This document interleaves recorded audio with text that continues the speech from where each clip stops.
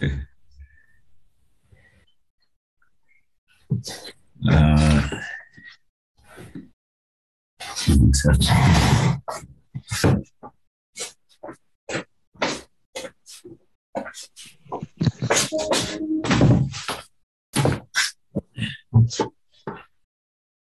Chi. We have sufficient members to start, Chi. We're just still waiting for a few of the members to join, but we do have sufficient to start.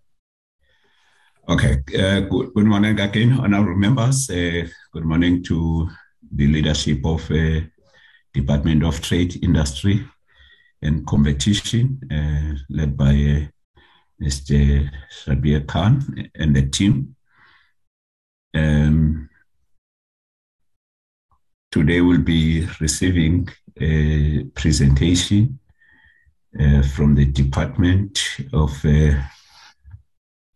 Trade, Industry and Competition on the support for transformation and Black Industrialists.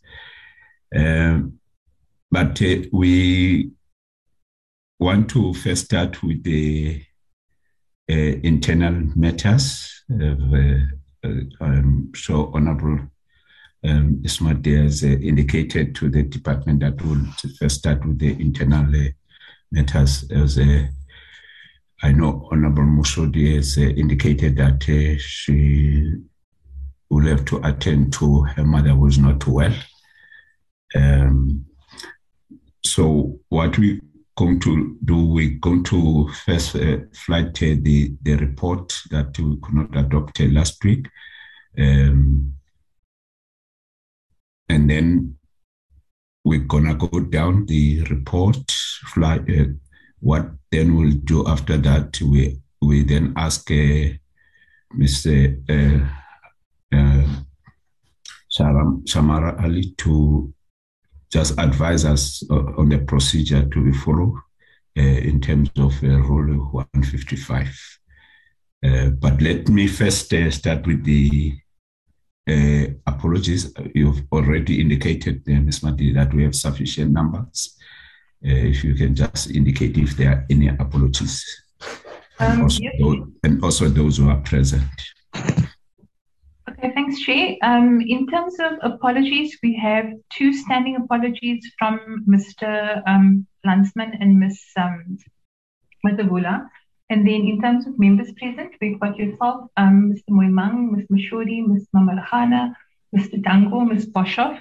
I just spoke to Mr. Ratasik now. You said he's in the meeting, but I don't know if I missed him because I don't seem to see him here. I'm in the meeting. I'm listening to you speak right now. Oh, sorry. I just don't see your name. Okay, but okay. Okay. Welcome, Honorable Ratasik. It's the technology from KZN. Okay. I think there's also an indication from the staff that one of our staff members has been booked off. It's Grace Dinizul. While she was doing some cleaning at the house, she then fell. I think she had to go to see the doctor yesterday, and she has now been booked off. We wish her speedy recovery. Can we then,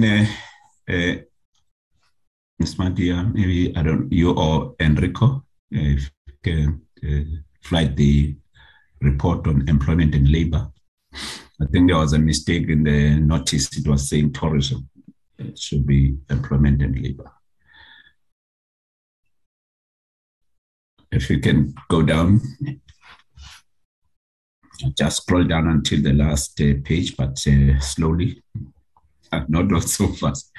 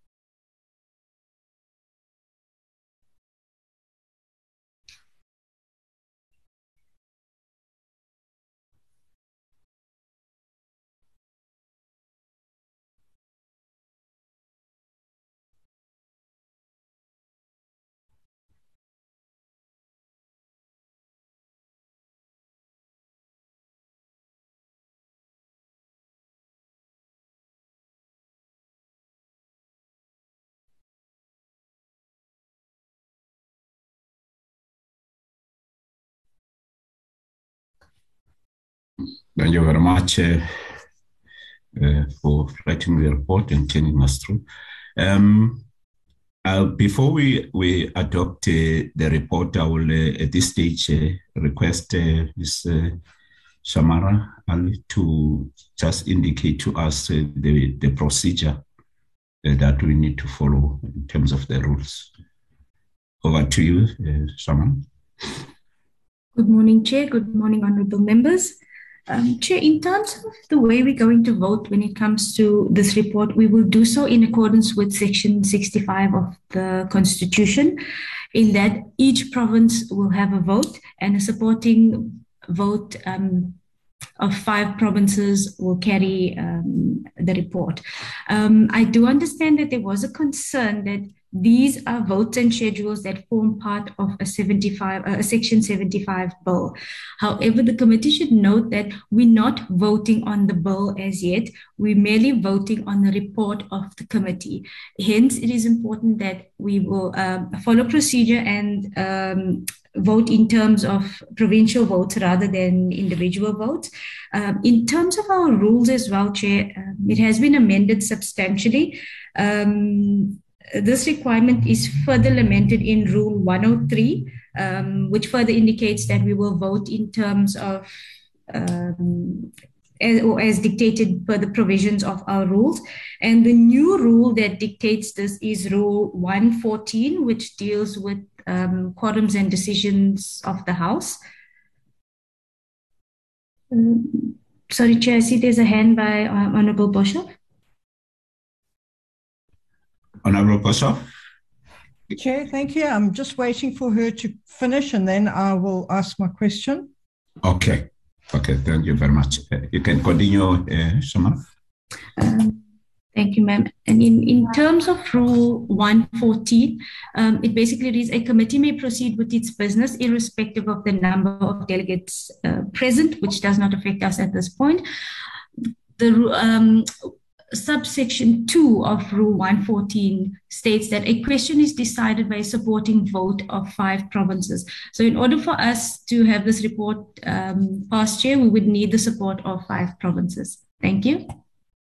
Thank you so much. You can come in, Honourable Boshoff.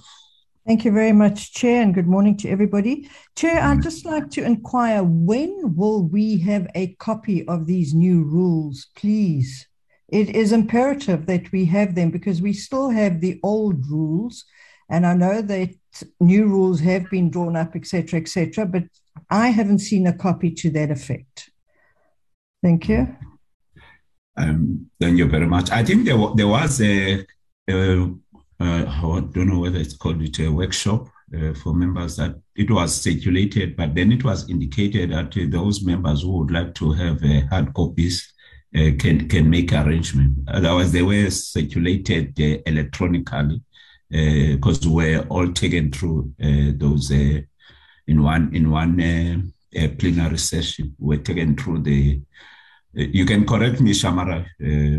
That's my understanding that we were taken through. I remember then it was said that members who would like to have hard copies can make an arrangement. Shamara? Thank you, Chair. I can inquire as to when the hard copies will be available for members. However, I do have the most recent updated version that I can email if honourable members would like. Yes, I think so. Maybe if you can do that, you can email them to members. Chair, my hand's up again if I may come in. All right, that will be good because I recall that, but I did not receive an electronic copy. It could be that it was sent to our parliamentary emails, which we do not use. Yes, so if Shamara can send it to us ASAP and try and determine when we will get our hard copies. Okay.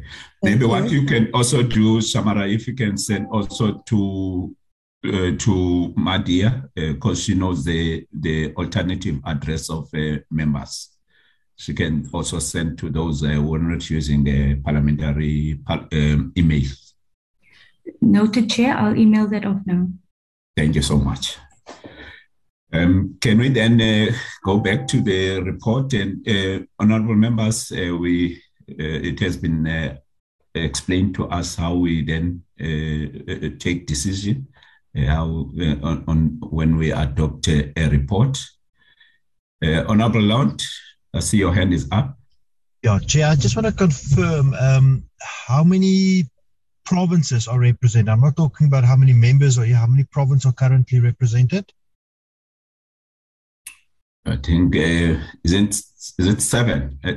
Can you just confirm again, Ms. Mati? I believe it's 8 provinces, Chair. 8 provinces, okay. So we need 5 provinces to take a decision. Can I just confirm which is those 8 provinces and the members? Let's start with yours, Western Cape, KZN, Mpumalanga, Eastern Cape, Limpopo, Gauteng, and the Free State. And Northern Cape, Chair. Sorry, I'm sorry. Northern Cape. I thought I've mentioned Northern Cape, yes. So there are 8. So yeah, the province that is not represented is which one? Northwest. Northwest, because the Honorable Landsman has a standing apology. I'm sure that answers you, Honorable Lund. Can we then go to and vote? I will ask those who are voting in favor if they can raise their hand on the platform. But if your device is unable to do so, you can indicate. Yeah.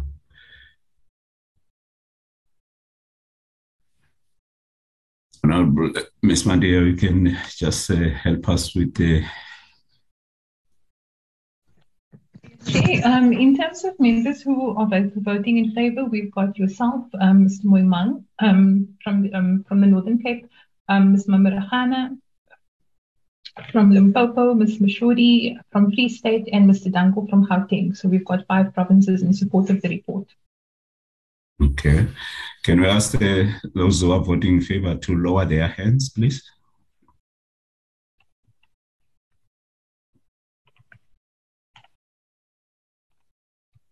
Can we have those who are voting against the adoption of the report to please raise their hands?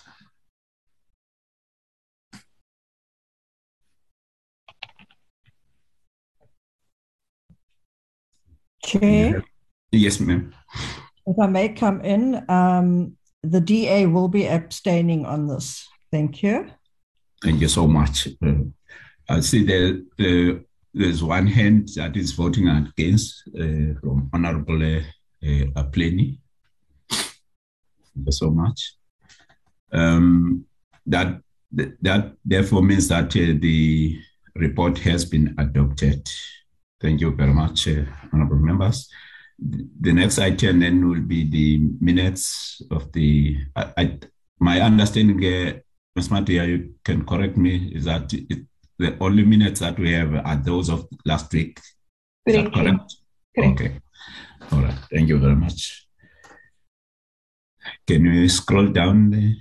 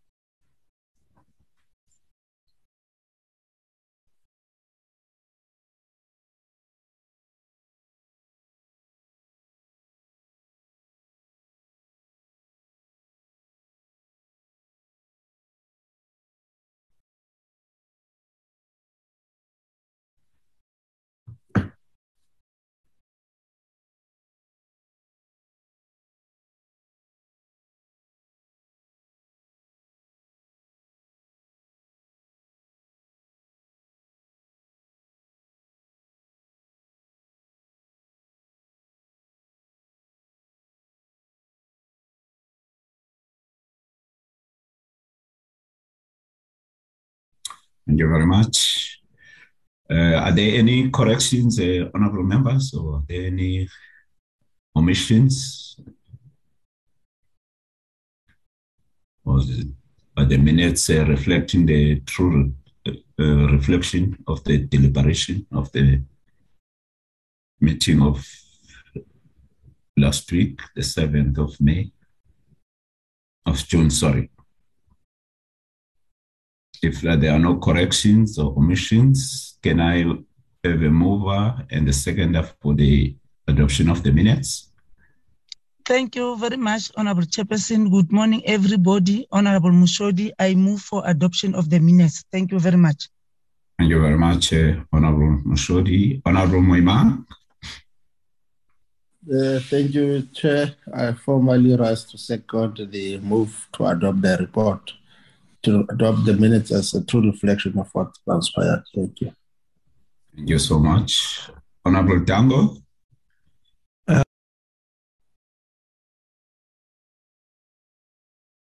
Honorable Dango sends us down. Okay, the minutes have been adopted. Honorable members, I don't know if there is anyone who's against the adoption. Seems like not. So the minutes have been adopted. At this stage, I will now hand over to Mr. Khan, who is leading the delegation of the DTIC to make opening remarks, and then he will indicate as to who will then be taking us through the report. Mr. Khan, over to you. I will give you the department 1 hour to take us through the report, and thereafter we allow members to ask questions. Thank you very much. Over to you, Mr. Khan. Greetings, Honorable Chairperson, Honorable members of the Select Committee, the staff of the Select Committee, colleagues from the Department of Trade, Industry and Competition, the Industrial Development Corporation, as well as the National Empowerment Fund. Chair, the delegation this morning is quite broad, and with your permission, Chair, I would quickly introduce them. Within the department, we have Ms. Malebo Mabiche-Thompson, who would be making the presentation from the department side. We have Mr. Mautu Malofane, who is from the spatial unit, Ms. Susan Mahole, who is from the industrial financing unit, Mr. Tammy Klassen, also from our spatial unit, Mr. Takalani Tambani from our spatial and economic transformation unit. We have also Ms. Lindiwe Mavunla, as Recording well as in progress. Ms. Varsha Harinat. Chair, in the delegation this morning, we also do have Ms. Busi Mabuza, who is the chairperson of the Industrial Development Corporation. And Chair, with your permission, Chair, I'd kindly request Ms. Mabuza to introduce the colleagues from the IDC. Chair, if I can maybe quickly invite Ms. Mabuza on the platform to introduce the colleagues from IDC. Yes, you can do so.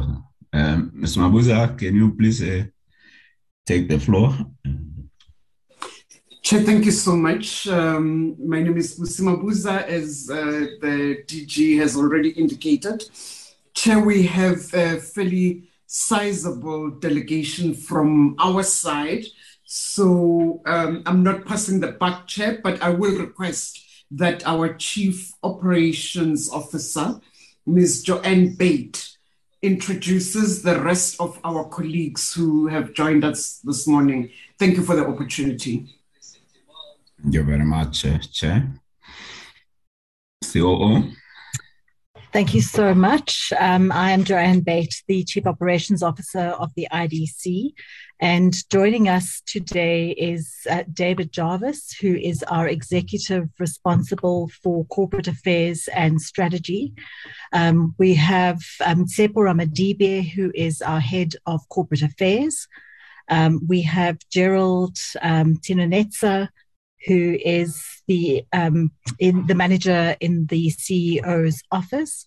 And we have Zandile, who is the manager in my office. I'm just looking to see if I see, I think she has joined. And then Christo van Zyl, apologies, I didn't complete, Zandile Puyani, who is the manager in my office, and Christo van Zyl, who is a manager within the strategy unit. And I think that is the full delegation from the IDC today. Thank you very much. Thank you very much. Back to you, Mr. Khan. Yes, thank you, Chairperson. Chairperson from the National Empowerment Fund, we do have Mr. Mzi Dayamani. If I can kindly request Mr. Dayamani to quickly introduce the NEF colleagues.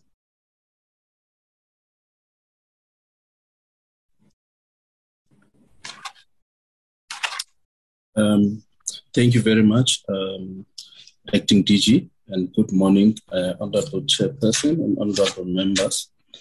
My name is Mzi Daimani. I'm the General Counsel at the NEF. I am with two other colleagues from the NEF, Mr. Andile Stimela, who's the manager of our Strategic Projects Fund, as well as Ms. Noktula Fakude, who's the manager of our Socio-Economic Development Unit. Thank you very much, Chairperson.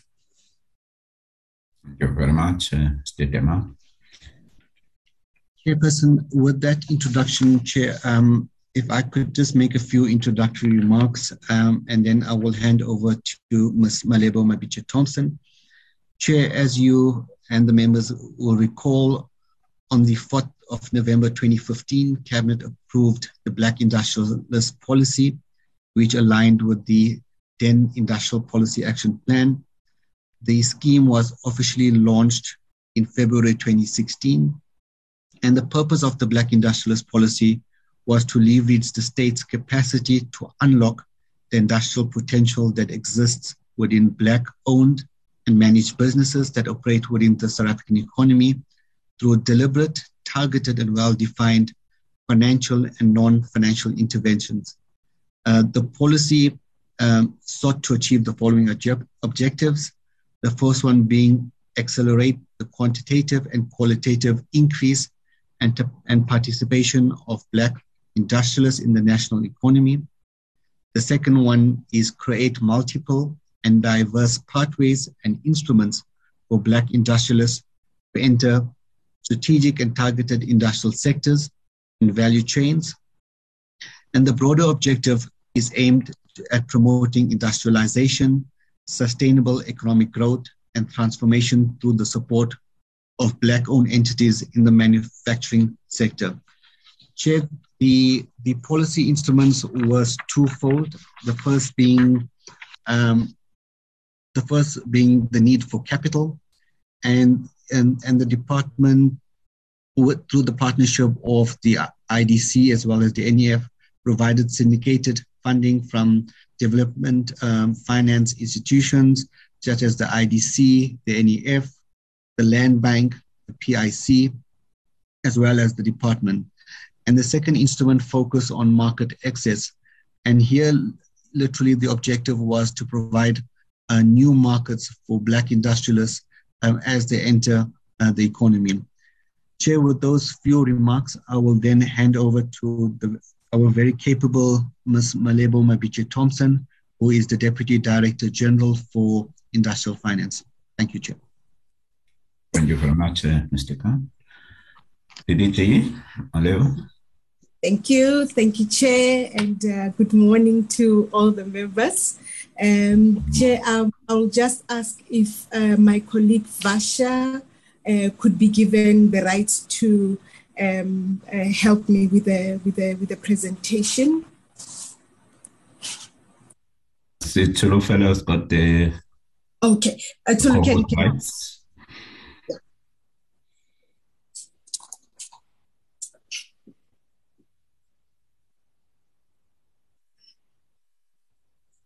Thank you, Tsolo. If we can just go straight to slide number 2. Thank you. Chair, based on the request of the honorable members, the committee, we were asked to give a sense of where we are in as far as our transformation work is concerned.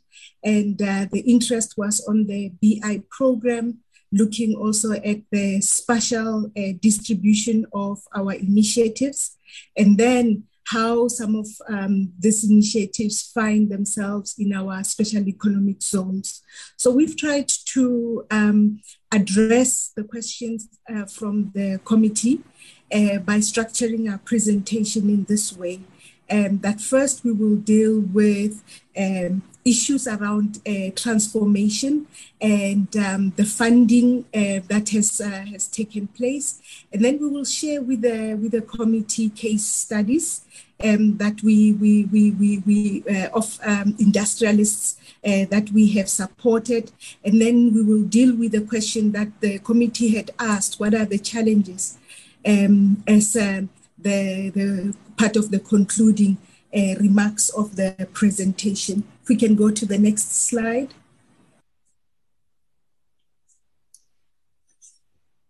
So, Chair, just as a reminder, I'm sure the members of the committee are fully conversant with the mandate of the department. But as a reminder that the work of the department and the agencies that are present here is to support jobs, support growth, industrial dynamism, and transformation. And that we use tools of industrial development, trade policy, competition measures, and broadening levels of empowerment and economic inclusion in order to achieve that mandate. So this presentation is going to focus on the issue of transformation as per what the committee has required.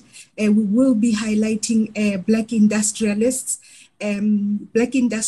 particularly those that are mainly in the manufacturing sector. But we do want to note that in the case of the NEF, really, which is an institution that has the primary mandate to help Black business, that their projects in some instances will include property ventures. I'm saying this because we will be showing you numbers.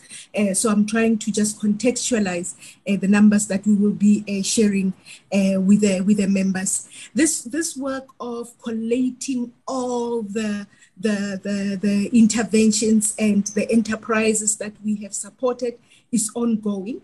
As we're talking now, we are updating our next issue of a booklet of Black industrialists. Members will be aware that we had done that just over a year ago. So we are updating that, and that also will be shared with members as soon as it is public. The previous published document is on the DTIC website, and should the members not have that, we can make that available immediately. Thank you, Tsolo. Economic transformation, we always find that it is important that we emphasize the point that it's wider than the triple BEE policies, and it incorporates about 3 elements: transforming the structure of the economy so that the economy grows faster and that it is more inclusive, and that includes some of the work that our competition commission will do through the implementation of the competition policy. In part addressing the levels of concentration, because a concentrated economy really is an economy that tends to exclude a lot more people, because only a few hands are really in the driving seat in as far as productive capacity is concerned, and various other economic activities. We want to shift dependence on export of raw materials. That's an important element of the transformation of our economy, and we're building a more balanced and a dynamic economy that also has a focus on value addition beyond just export of raw materials. Then another important part of transformation is making sure that we've got the broadest set of participants in the economy. And in our case, because of our history, the issue of promoting participation of Black South Africans becomes critical, and then of women and of young people in the economy, so that we can broaden the base of entrepreneurship and promote fairness, including using the BBBEE policies. So in the slide that follows, we just take the committee through the evolution of our empowerment trajectory as a country. These are not distinct steps. They are interrelated. It just highlights areas which tended to be a key focus at particular points in time. The first one was the issue of dealing with redress, to deal with history of exclusion and the legacy that it has left.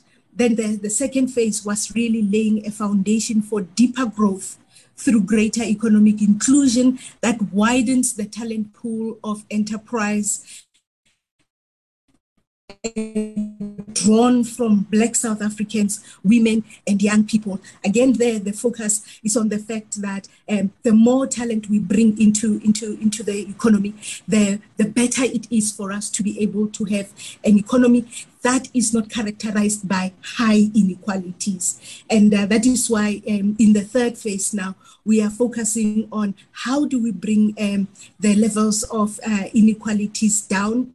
And it's a challenge that many countries face, but for us, it's even a binding constraint on our growth, because the more people are excluded out of the economy, really, the more in terms of markets, you have less markets than you would otherwise have, because you don't have clients. So if you don't have customers, then it doesn't make sense to produce. If it doesn't make sense to produce, then so it goes on as shrinking the ability of the economy to grow and the economy to have a much higher impact than it would be able to have both domestically and globally. So the issue of redress was the key concern. It still is. The foundation for a deeper growth through integration of other population groups in as far as enterprise development and ownership of the economy is concerned. And now this issue of dealing with inequalities. So that in a way just tries to sketch out the overarching policy thrusts that we have set ourselves to deal with as we were thinking through the empowerment part, which is an important part of the work that we do.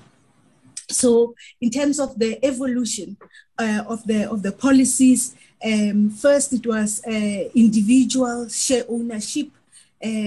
Typically a non-controlling share within an existing business, which helped the process of capital accumulation in the hands of Black South Africans. And we know that that was an issue of great concern, in the sense that this was seen as narrow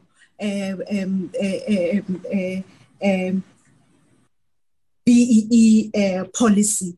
Then we went into the second, I see till you're not moving to slide 5, please.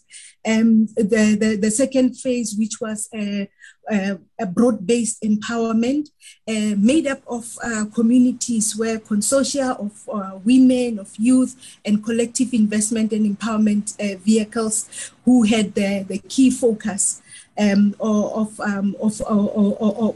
broadening participation were also brought in, and this is a major part of what the broadening participation pillar of the new BEE Act wanted to put across, that beyond the individuals, how do we empower communities and bring them into the mainstream of the economy. Then the Black Industrialist policy also kicked in, where we were looking at Black talent in terms of entrepreneurship and seeing how that talent could be nurtured such that these enterprises become an important contributor to our economy, to the jobs that we need, and the export revenue that we also need. And the fourth expansion, which is what we are also focusing on now, is how do we bring the workers on board in order to develop an inclusive model that shifts from an adversarial approach on the shop floor, but brings in the workers not just as contributors of labor, but also participants in decision making and the greater benefit beyond salaries that comes with co-ownership of an enterprise. So in slide 6, we share with the members some of the challenges that we faced as we sought to deliver on the transformation mandate, and some of the actions really from our counterparts in business that has made some of this work quite a challenge and difficult to undertake. Members are aware of fronting practices where companies would misrepresent either their position in as far as who's the true shareholders and beneficiaries, and they will falsely claim that there were Black South African shareholders and beneficiaries, even in instances where that wasn't the case. There are cases where Black-owned firms would kind of use their names as the contractor in tender documents while the work is not being done by them. There are cases where individual persons would be put on a shareholder register, and those people wouldn't even know that they are on that shareholder register. And again, I mean, for us, that is just outright fraud. And all of this has required us in the DTIC and by extension the IDC and the NEF to tighten our regulations and control, so that we make sure that as we support enterprises, if we are supporting them as Black industrialists, that those are real Black industrialists. I apologize for that mistake there. We're trying to communicate that we have tightened controls and made fronting a criminal offense. And again, as I had indicated, that the department and its agencies we've put measures in place to address fronting. And what I will then do, I think in the interest of time, Chair has given us a few minutes, would be then to skip to slide 9. So,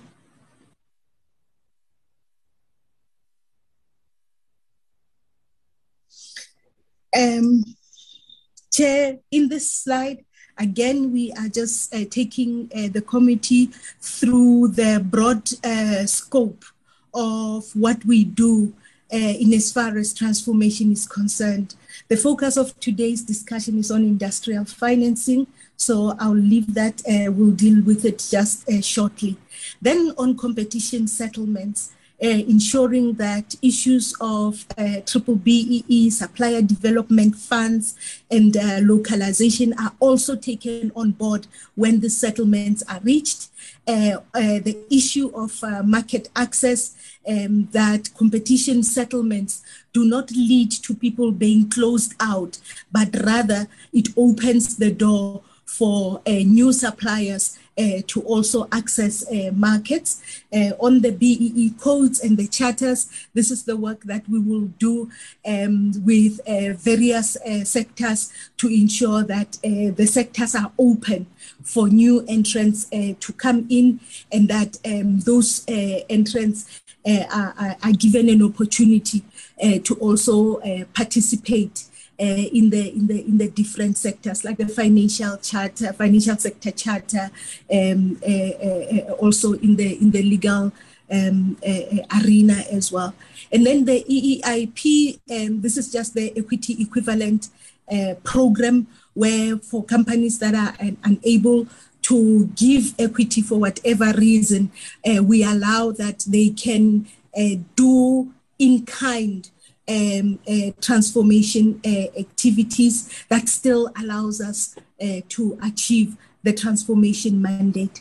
In our master plans, transformation is very important because, as I've said, we don't see any tension between growing the economy and transforming the economy. We actually think that the two go very well together, that as we grow the economy and transform it in such a way that many people will be able to get value out of the economy, that helps actually propel the economy grow much faster. And then on the SEZs and industrial parks, ensuring that these instruments also assist not just also transforming in as far as ownership of the companies that are in the industrial parks, but transforming the localities that these industrial parks and SEZs are located in, such that in areas where there was minimal economic activity, these instruments allow for that economic activity to start taking place. So we are seeing these as very catalytic instruments for geographic spread and spatial transformation of our economy. Then the work that we're doing also to support SMMEs, township and in rural areas, and what we've really enjoyed support, including from this committee on ensuring that the lever of the state in the form of procurement is used to bring many people into the economy and to make sure that the money of government also stimulate jobs in various other sectors. And we've been at the forefront of calling for government to procure more and more from domestic manufacturers and service providers, such that the funds that government use to get its own services, it's also used as a strategic stimulus to the economy. Then I've indicated that for this presentation, the focus is really going to be on the Black industrialists. So with that, I will just perhaps ask Taho if we can just skip straight to slide number 12.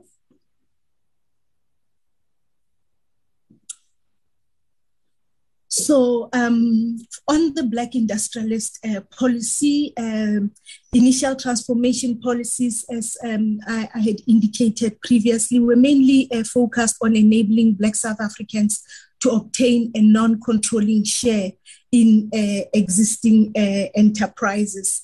This didn't sufficiently focus on new enterprise development, nor promote businesses controlled by a wider demographic of South Africans. And in 2015, Cabinet approved the Black Industrialist Policy, which was seeking to increase the level of participation of Black South Africans in ownership and control of productive enterprises in key sectors and value chains. The DTIC provides grants as far as our distribution of work is concerned, and those grants are directed at select productive sectors. The IDC and the NEF would provide loans.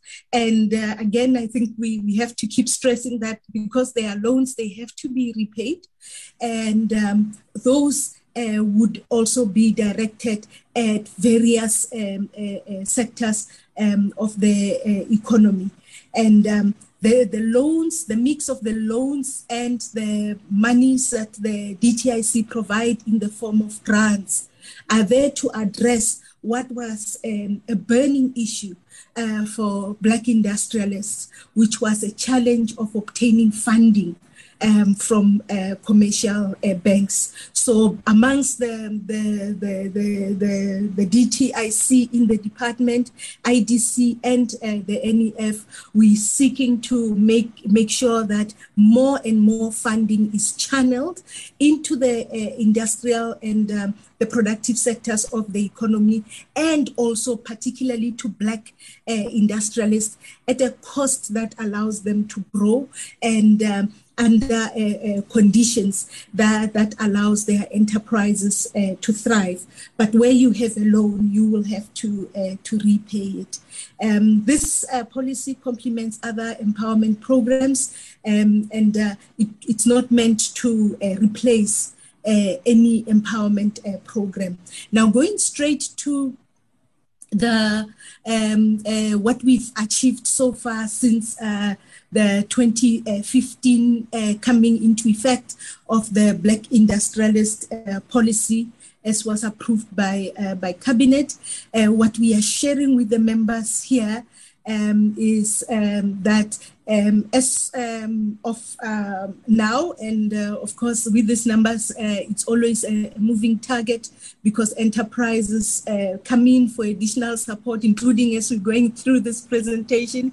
And in some instances, some enterprises will exit for whatever reason. So 3.7 billion is currently in the range of what we are looking at in the form of approved funding. About 1,000 Black industrialists and Black-owned businesses that have been supported. And of those, the largest chunk of support has come from the IDC, and the deepest support from the DTIC, and then the broadest support coming from the NEF, as I've indicated, supporting entrepreneurs in various sectors of the economy, even beyond what we do largely really in manufacturing. And we are sharing with the members the quantums in terms of value of funds that we've been able to provide to Black industrialists throughout this period. Then in slide 13, we now look at the geographic spread of the support that has been provided, and those are the different provinces from which a number of projects were supported, and as you can see there, it's almost all the provinces in South Africa where we have supported industrialists throughout the country. In the slide that follows, we then are showing members by district, because this is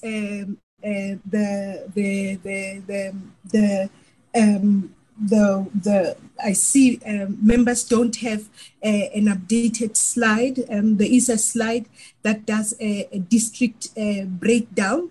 I'll make sure that this slide is shared with the members. And what that slide shows is that in the different provinces, for example, in the northwest, that we've supported projects in Bujanala, and Dr. Kenneth Kaunda. In Limpopo, it's in the Capricorn District Municipality, in Mopani District Municipality, in Vembe, in Waterberg, in Sekhukhune, in Mpumalanga, Ehlanzini, Hertsibande District, Enkangala District. We've also supported in KZN is eThekwini Metropolitan Municipality, King Cetshwayo, Amajuba District, Ilembe, Ugu, Umgugundlovu, all of that just showing the spread of the projects that we have supported in Herigwala, in Zululand, going to the Eastern Cape, in Buffalo City, Nelson Mandela Bay Metropolitan, OR Tambo District Municipality, Amatole District Municipality, Sarah Batman District Municipality in the Western Cape, the City of Cape Town, Overbeck and West Coast, in the Free State, in Mangaung, in Thabo Mofutshanyana, and in Fezile Dabi District in the Northern Cape, Francis Bard, John Daulo, Namakwa District, and then in Gauteng, Ekurhuleni, Joburg, Johannesburg, Tshwane, Sidibeng, and the West Rand. So this slide, which we will also make available to the committee, just indicates that out of the 52 districts in South Africa, we actually have provided support to enterprises located in 40 of those. So we have we do need to get to the 52 districts as per directive from the minister and in line with the district development model. So if you can just go back to slide, I think it will be 16.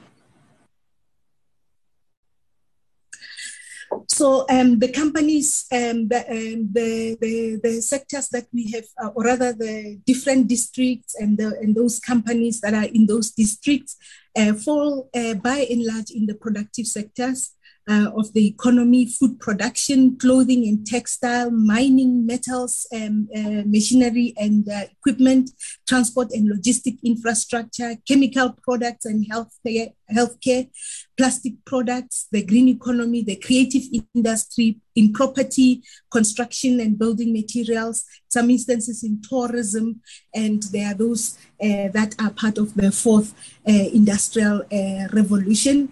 The particular products will include food production from dairy, meat processing, poultry, growing fruits and veggies, packing and cold storage, import and export logistics, making sauces, farming, particularly fish, greens, fish and greens, soya crushing, animal feed, abattoirs, organic foods, gems, crocodile leather. I see we love gems, noodles, pet food, harvesting and selling of timber products, printing and packaging, pallet and also tissue products, clothing manufacturing, including school uniforms, disposable and usable surgical masks and gowns, different textile products that some of the Black industrialists are producing. So here we're just showing the broad range of products that are coming through from Black industrialists. And members would recall that at the time when we started this program, one of the key criticisms was that you will not find Black people in these sectors. And what we are seeing now is that when policy allows people to take advantage of opportunities, use those policy levers in order to grow, a lot of talent does come through. And this is, I think, the biggest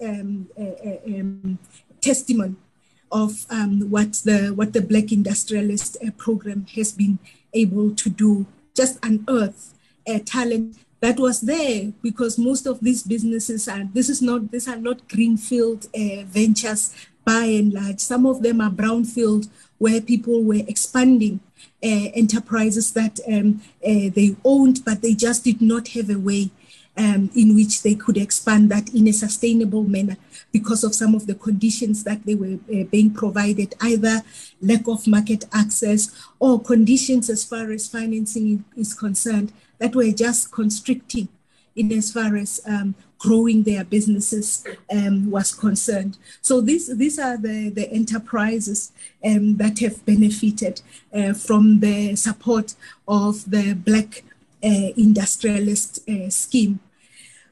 Turning to the work that we do on the special side, my colleague Mautu Mulifiani is here. He's the acting DG in this area. In this work program, we are focusing on reforming the SEZs and industrial park model to include the township economy. And as I indicated, we are really seized with this focus on the districts.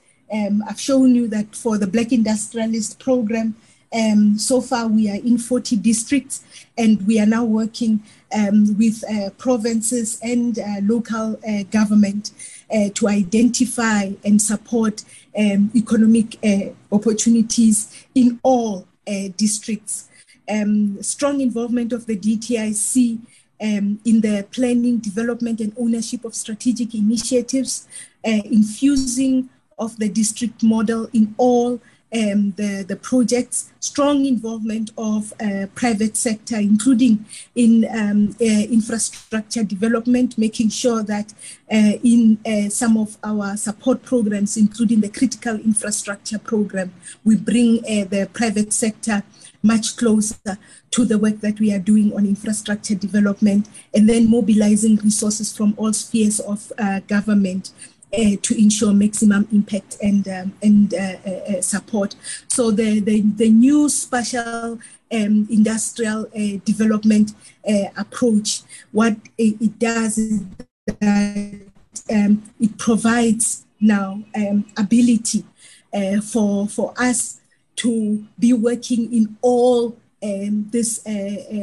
districts and localities, and in ensuring that there is spatial equity in the work that the DTIC does, mindful that there are many challenges in localities where industrial activity is naturally not taking place. So there's a lot of heavy lifting that we are now doing in collaboration with the provinces to see what needs to be changed. How do we use our instruments better? Can we use our equity equivalent program, just as an example, to get activity going on in the remaining 12 districts that at the moment are not showing up in as far as our Black Industrialist support is concerned? How do we sharpen our tools to direct them more to those districts where there's very little economic activity taking place?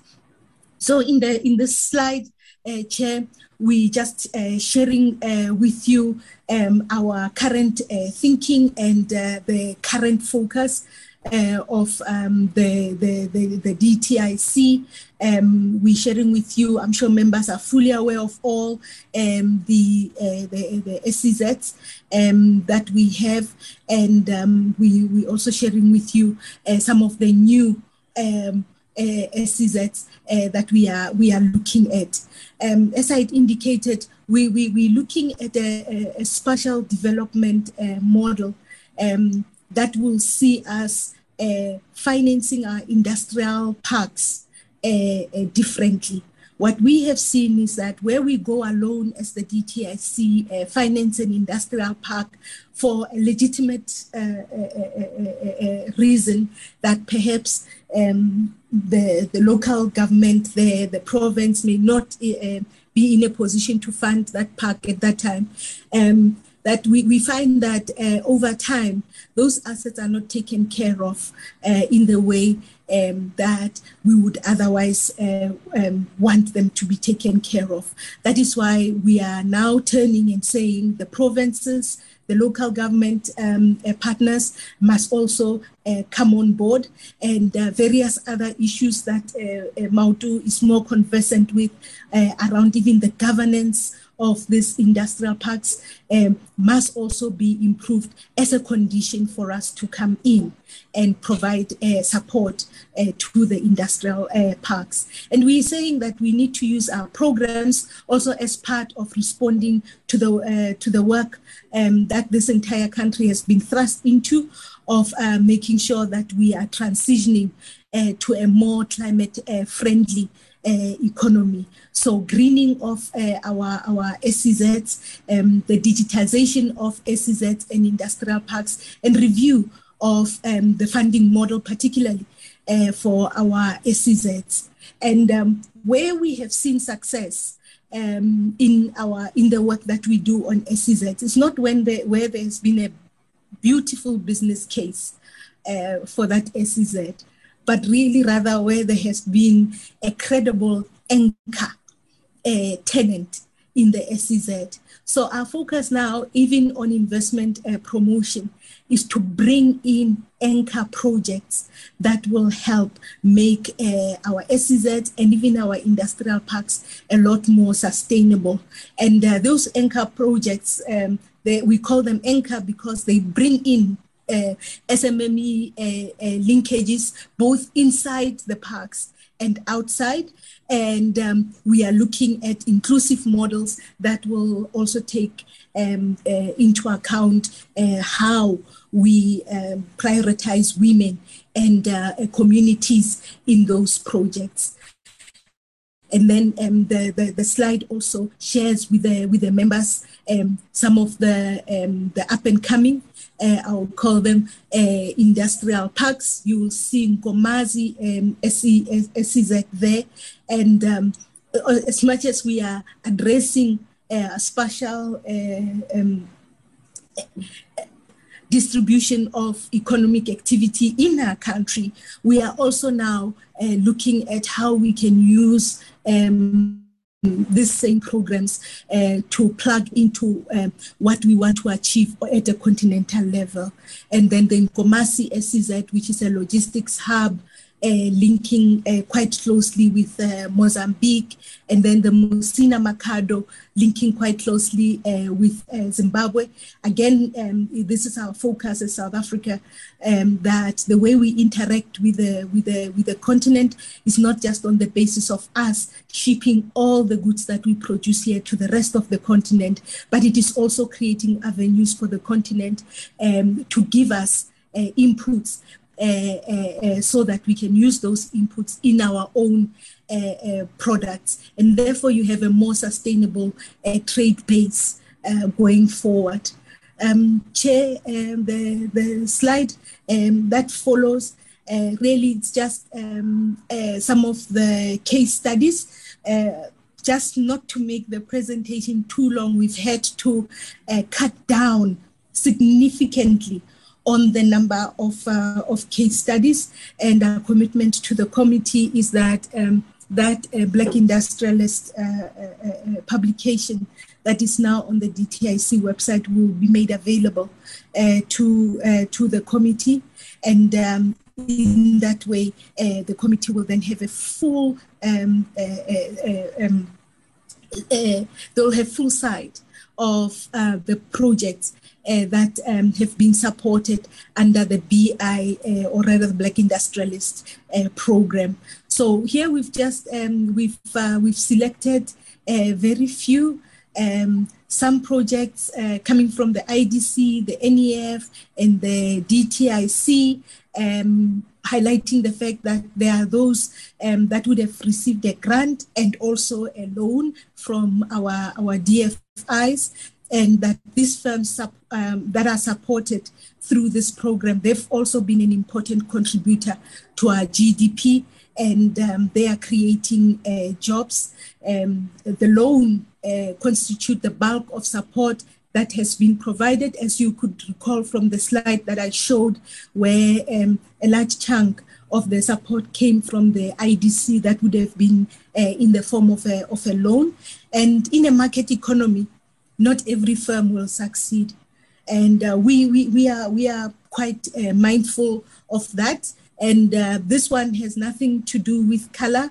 There will be enterprises that will grow. There will be enterprises that will fail across the economy. Those that succeed, they are able to grow their businesses, and in this way, they help expand the economy. If I can maybe just take members, I'm mindful, Chair, that I actually just have about maybe another 3 minutes before my hour is up from my clock. I hope I'm looking at it correctly. So I'll just quickly go into some of these enterprises to just share with you, give you a flavor really of what we are talking about here. VM Automotive, this one was supported by an IDC loan. They are operating from Roslyn here, and also East London. Is very typical of what happens in the auto sector, and they created 72 jobs, and they haven't retained any jobs there because they are new. They are largely new in their enterprise. So they supply aluminium and steel blanks, and they do this to BMW. So you can see now the link between the work that we are doing in the autos industry, now allowing Black industrialists to come in. On the next one is Afro Botanics, 100% Black women owned. This one was supported by the NEF loan, and they are in Gauteng, and they produce natural hair and body care products. The next one, also in hair, they are in Harrismith in the Free State. They were supported by the DTIC through a cost sharing grant, and what they produce is a hair. A synthetic hair, and we supported them with machinery and equipment. So South Hill is the next one. They are in the Northern Cape. They also benefited from NEF funding. And this one is a Black-owned company that was established with the purpose of acquiring, renovating, and operating a 4-star top-end boutique hotel, as I've indicated, in Uppington. The next one is Escalon Trading. They benefited from an IDC loan. They are in KZN, and they are in the clothing, textile, leather, and footwear sector. And then Mutle Mining, NEF loan also there, 100% Black-owned and managed enterprise, providing material handling, crushing, screening, and mine rehabilitation, drilling and blasting, as well as plant hire services. Then the next one is Pallet Direct. These ones are in Gauteng. They've benefited through the IDC loan, and they were approved funding for plant and equipment and working capital. This was to enable the company to grow its customer base, employ more people, and increase its profitability. It's a family-owned business manufacturing high-quality pallets for food and the beverage industry. Then Unique Engineering, it's a 100% Black-owned enterprise. They're operating in Gauteng and in the Northwest. Also benefited from NEF funding. The next one is Toronto Group. in the Western Cape. This one benefited from a cost-sharing grant and an IDC loan, and they are working in the mining industry. I think so. They are they're producing activated carbon for farming purposes. Sorry for that. And then Newscon Flexibles, they are also in Gauteng. They have benefited from the DTIC cost sharing grant. This company, they are exporting goods to Eswatini, Malawi, Mozambique, Zimbabwe, Zambia, and the UK. And I do need to highlight to members that this is something we are seeing with some of the Black industrialists, that they are doing very, very well in the export markets. And increasingly, a large portion of the support that we are offering is going to Black industrialists whose main market is actually the export market. And then there's Ocean Peaks, and Chair, I've run out of time, so I'll quickly just go to slide 37, just to highlight some of the issues and observations that while we celebrate where we've been successful, there are issues that we are dealing with now, issues that requires us to work closely with other partners to overcome. Limited support to some of these enterprises from commercial banks, in part based on lack of business a track record and collateral. Issues of some of these companies, others having to go under or struggling because they've lost major customers and contracts. As I indicated, there are a number of those that are focusing on the export markets. So when COVID hits, and the whole global economy slowed down, there were those industrialists that were affected by it. We know of some of the Black industrialists who died even through the pandemic, and this has now put the entire business venture really in a critical stage. And we're trying to work with the clients through that to see how we still salvage some of that economic activity. Limited market experience in some sectors, which results in over expansion or limited ability to respond to fast changing market conditions, or reliance on limited number of customers. Weak governance arrangements in companies, including in their own boards, that really opens them up to inability either to receive funding, or when they do have that funding, that perhaps the other players in the markets, when they look at that support structure, they are reluctant to get involved. And while we're raising this in the context of the Black Industrialist Programme, members should just bear in mind that it's not necessarily something that is unique to these companies.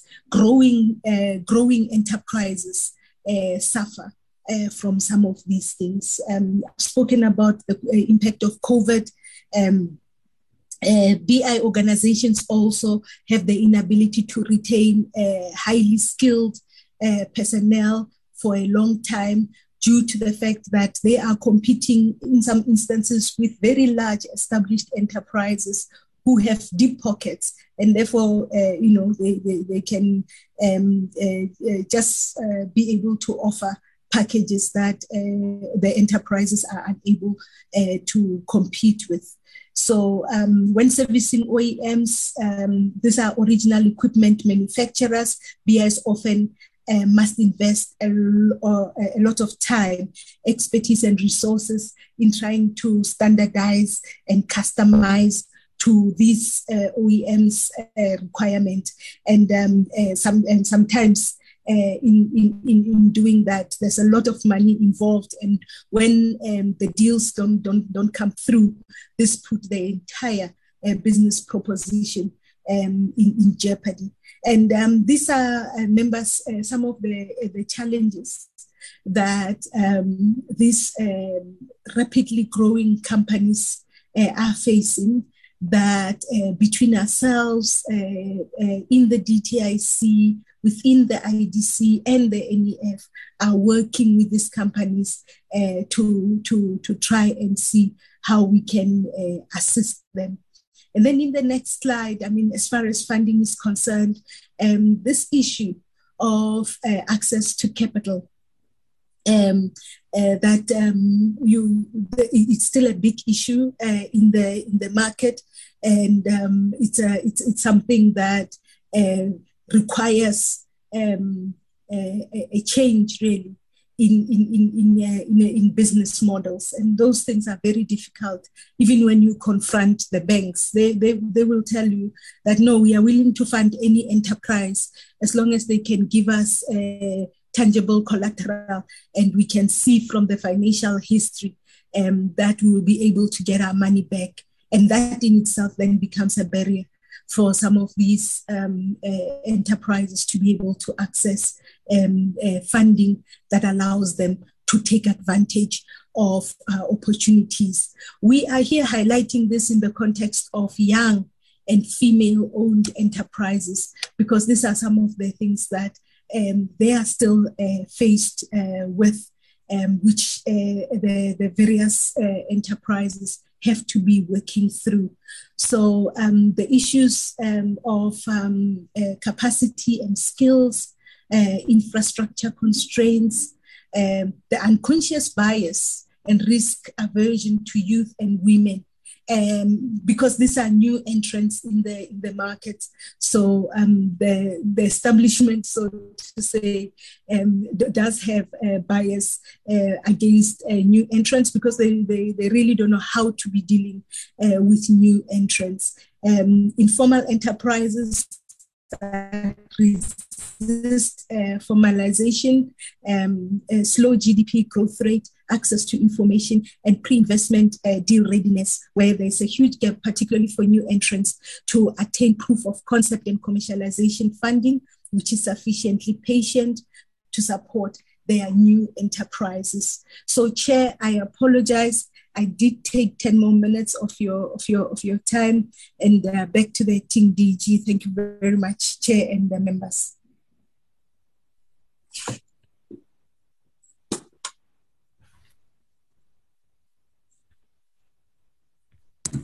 Mr. Khan. Thank you, Malebo, and thank you, Chairperson.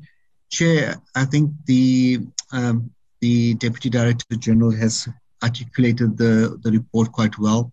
From my side, I think what I can indicate is that transformation is a continuous journey. And as a department, we emphasize it's much broader than BEE. And whilst we will see successes, there will still be challenges and hurdles which we will continuously address as we roll out the program. Chair, with those few words, Chair, we can then conclude our report and take any questions or comments. Both the IDC and the NEF is also on the platform, and they are also able to take any questions in this regard. Thank you, Chair. No, thank you so much, Acting DG and DDG, Malebo Thompson. Now you were on time, DDG. Both of you started, I think Mr. Khan started at 10:18, so you finished on time. It's 11:19 now. At this stage, then I will invite honorable members to ask questions. I see Honorable Lont, followed by Honorable Dango, Honorable Boshoff, in that order, please. And then Honorable Moimang.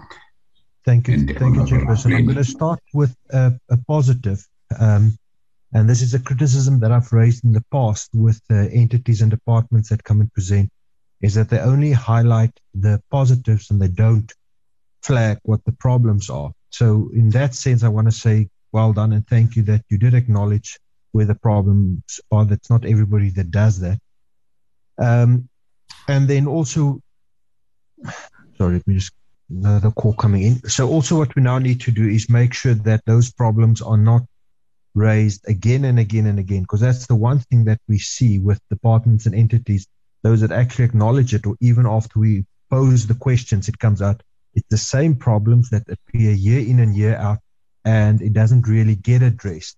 One thing out of the problems that was raised that I want to flag is, how do you ensure that there is a continuation of a project or program when somebody passes on, like you've said during COVID? What is being put in place to ensure that it's not just linked to an individual, but that the idea and the project, because I assume that's how you approve it. You don't approve an individual, you approve the idea or the project that gets brought to you, and then make sure that there's a continuation plan should the individual that originally brought it to you, the money is not wasted and it doesn't fall away.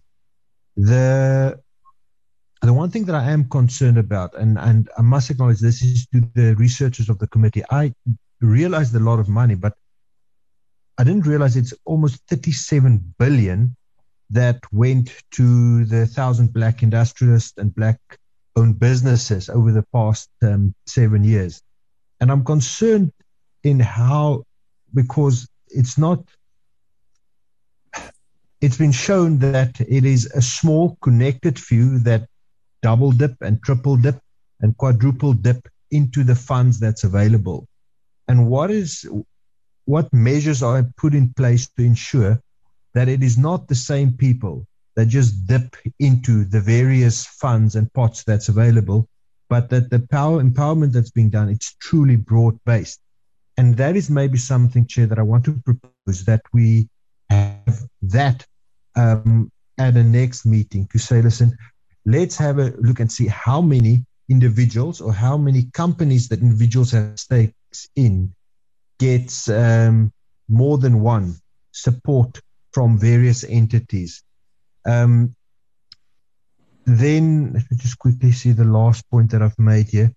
And then I've seen it with the Saldanha Economic Zone. They are now moving towards the green energy, but there's as if there's a disconnect within cabinet itself.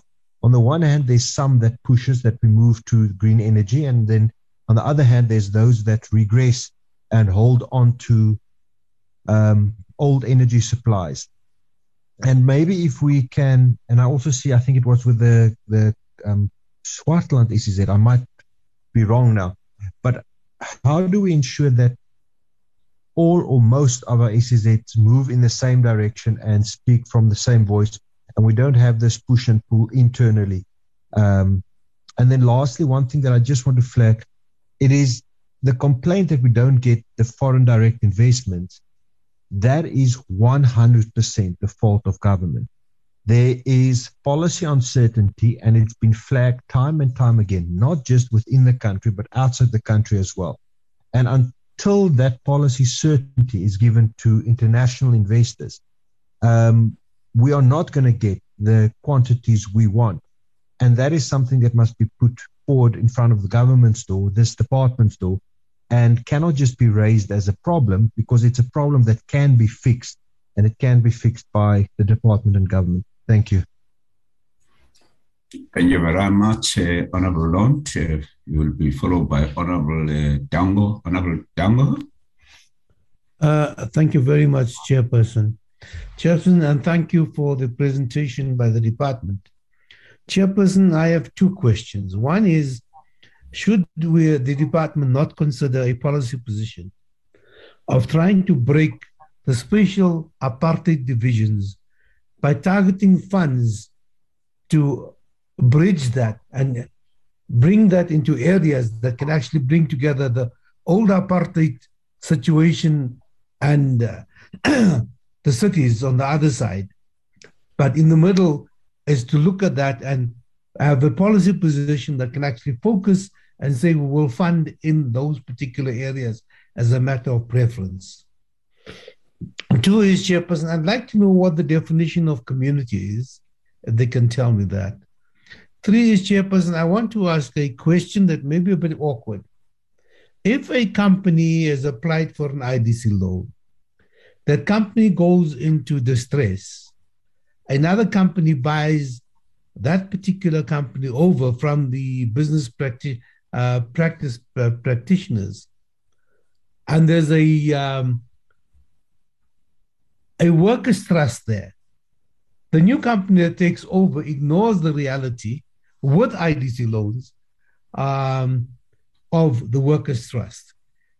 Should that not be looked at quite seriously, because it is an IDC loan to the first company, it's an IDC loan to the second company, and the workers' trust was not moved across when the second loan was granted. Thank you, Chairperson.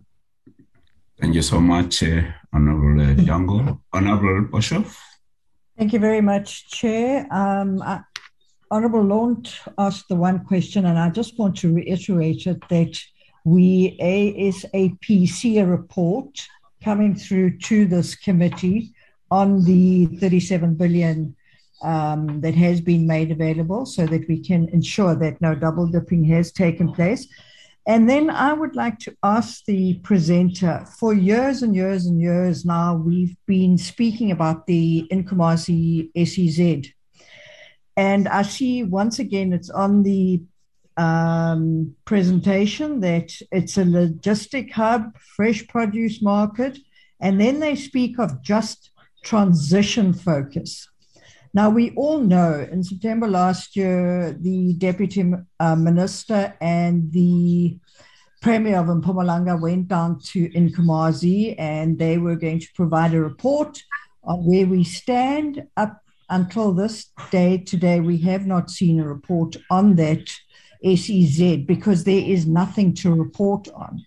We need to ensure that this SEZ is part and parcel of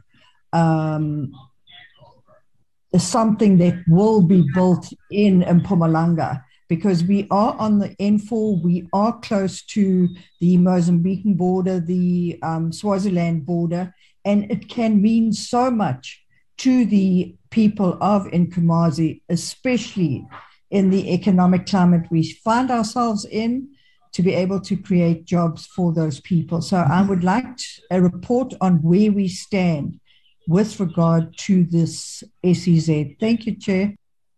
Thank you so much, Honorable Boshoff. Honorable Moima.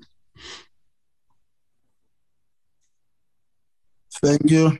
Thank you, thank you, Chair. Let me take this opportunity to first and foremost appreciate the presentation as given by the DTI. The first one, Chair, relates to the slide that speaks to not all plain sailing challenges. I think this bullet point that deals with the inability of the Black Industrialist to retain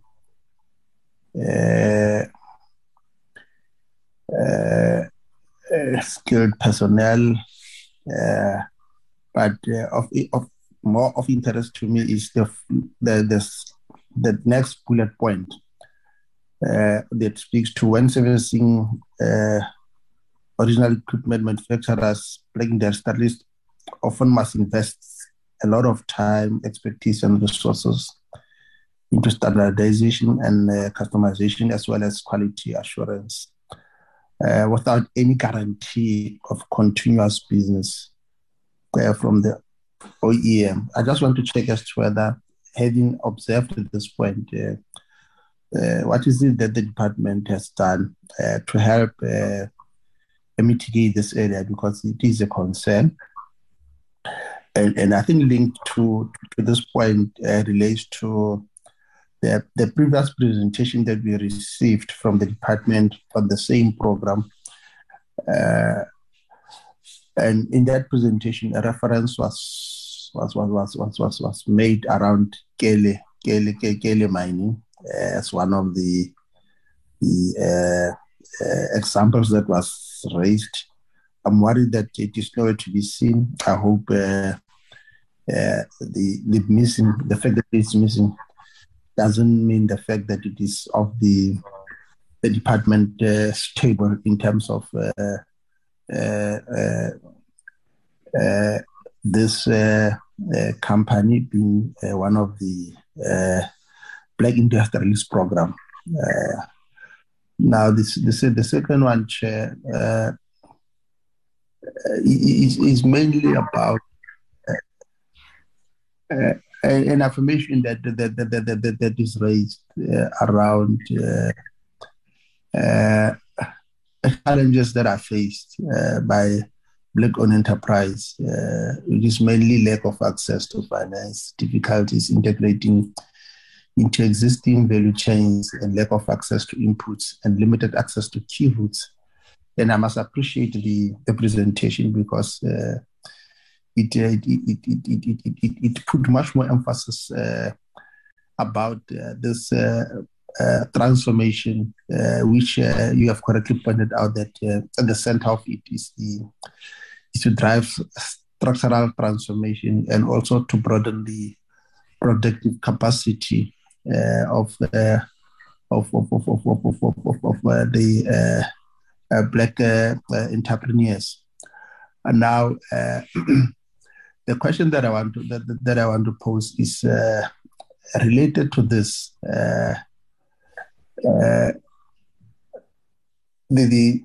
The investment that one of your entities has made, let's say the IDC, whether it is in the renewable energy space, particularly around those companies that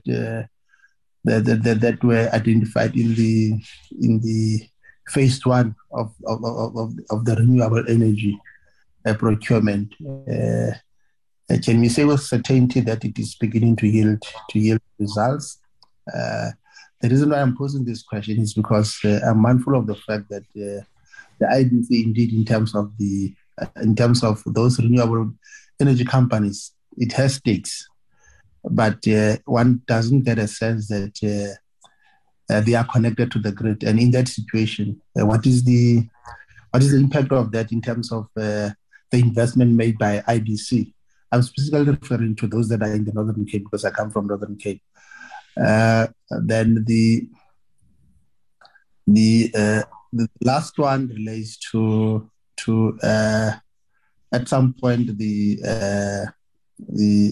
IDC had applied for the, I think it was business rescue in one of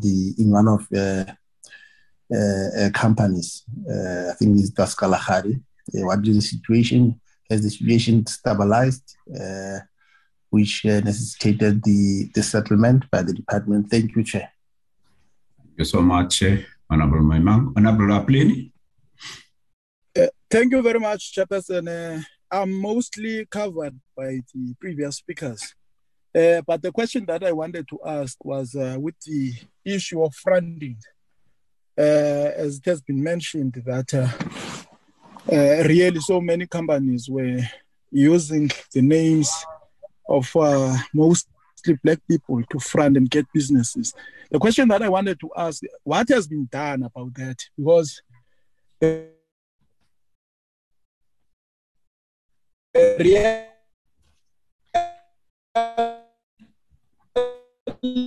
is that the names of so many, most of recognizes people who have companies which they have never really have. So I wanted to know if is there anything which was done about those companies. But the second question that I had that of the mostly mentioned Gauteng and Cape Town. There is nothing about Eastern Cape that she has mentioned. There is no transformation that can take place without uplifting the people who are coming, mostly from the provinces that we know as mostly rural. So I wanted to know if she had some examples that she could mention around the Eastern Cape. Yeah, I think those were the two questions, Chair, that I wanted to ask. Thank you. Okay, no, thank you so much. I think they'll respond. They touch on both of your questions, but they will elaborate further. I don't know if there are any other questions from other members. I just want to start, if I may also ask, I've got also a number of questions, but I just want to start with this issue that was raised by Honorable Lont and Honorable Boshoff, because it's a question that keeps on coming up. I think the very first time the department came to present in the last term in 2016, I know I was not a member of this committee there, but I happened to see the minutes, particularly from PMG.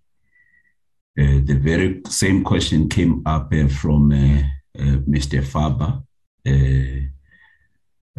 If I can just read this part in the minutes, that what it says that the BIP, which is a Black Industrial Programme, will serve to enrich a few possible politically connected people. Opportunities would allow a few people to become stinging rich, while the benefit to everyone else was unclear. So that was a question that was raised. And Ms. Mabije Thompson responded to this comment that the BIP on the issue that it might only benefit the few. She asserted that the DTI, or it was called the DTI then, had never predetermined who would apply for BIP support. Support was based on the types of activities the applicant was involved in, and more than the particular individual. I'm raising this because I would like the department, because Ms. Mabije Thompson was saying that this is a sample of case studies. What I want to request, so that we don't even have to wait for the next meeting on this particular issue, if they can send to the committee secretary all the people that have been assisted through this BIP, so that we can see whether these are politically connected people, though we may not even know which political organizations, because some may assume that those people are members of are higher up in the structures, maybe of the governing party. So the best way, so that because this thing was raised in 2016, now it's 2022. If the department can just send us the list of all those that have benefited from this program. So that this whole issue is clarified once and for all. Just a question then from me again is that if you look at the policy, it talks about the cooperatives. I don't know if the list that I'm requesting you to send would also give us a clear picture as to how the cooperatives have benefited, because in the policy on Black Industrial policy, it also refers to the cooperatives. To what extent have they benefited as cooperatives? The other issue, which was also raised in the meeting, very first meeting, was a concern by members then of this 10 years, which is a requirement in terms of experience. At the time, even if you look at the policy, there's no mention or even emphasis on the youth and women But as you are reporting to DG, you're also focusing on women and the youth. But now, if you come up with the requirement of 10 years, already excluding the women and youth, because you've already indicated under your observations as well that women and the youth are new entrants. It goes therefore without saying that they may not have the 10 years experience that is required for them to get the support from the Black Industrial Programme or scheme.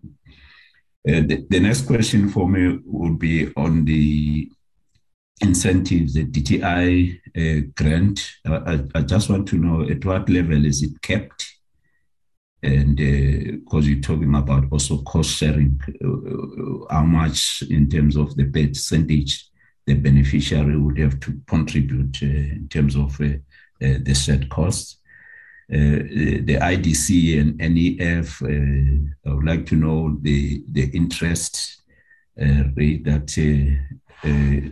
the beneficiaries should pay, and also perhaps the time period of payment. I just want to check as to also whether it will not be possible to, because the issue of Black businesses is the mandate of NEF. It wouldn't be possible that the grant that DTIC is giving to the beneficiaries shouldn't it form part of the blended finance of the NEF as part of the transfer from the department to NEF, so that it forms a part of the blended finance. NEF gives the loan, but also on the other hand, give the grant in the form of the cost-sharing grant. I'm not sure if in terms of PFM, IDC is allowed to transfer funds to another entity, even if it is within the DTIC family. But if it was the case, I would say that perhaps the allocation that IDC gives to the beneficiaries could also go to NEF, so that it's part of one pot.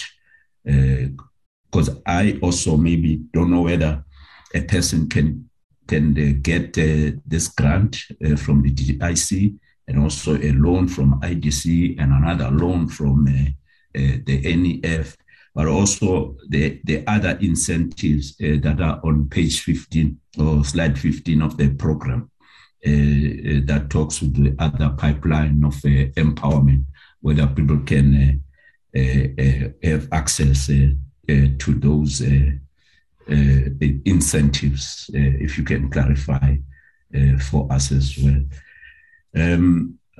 We also like to find out in terms of the time frame with regard to this review on the financing model of the SEZ and the industrial parks.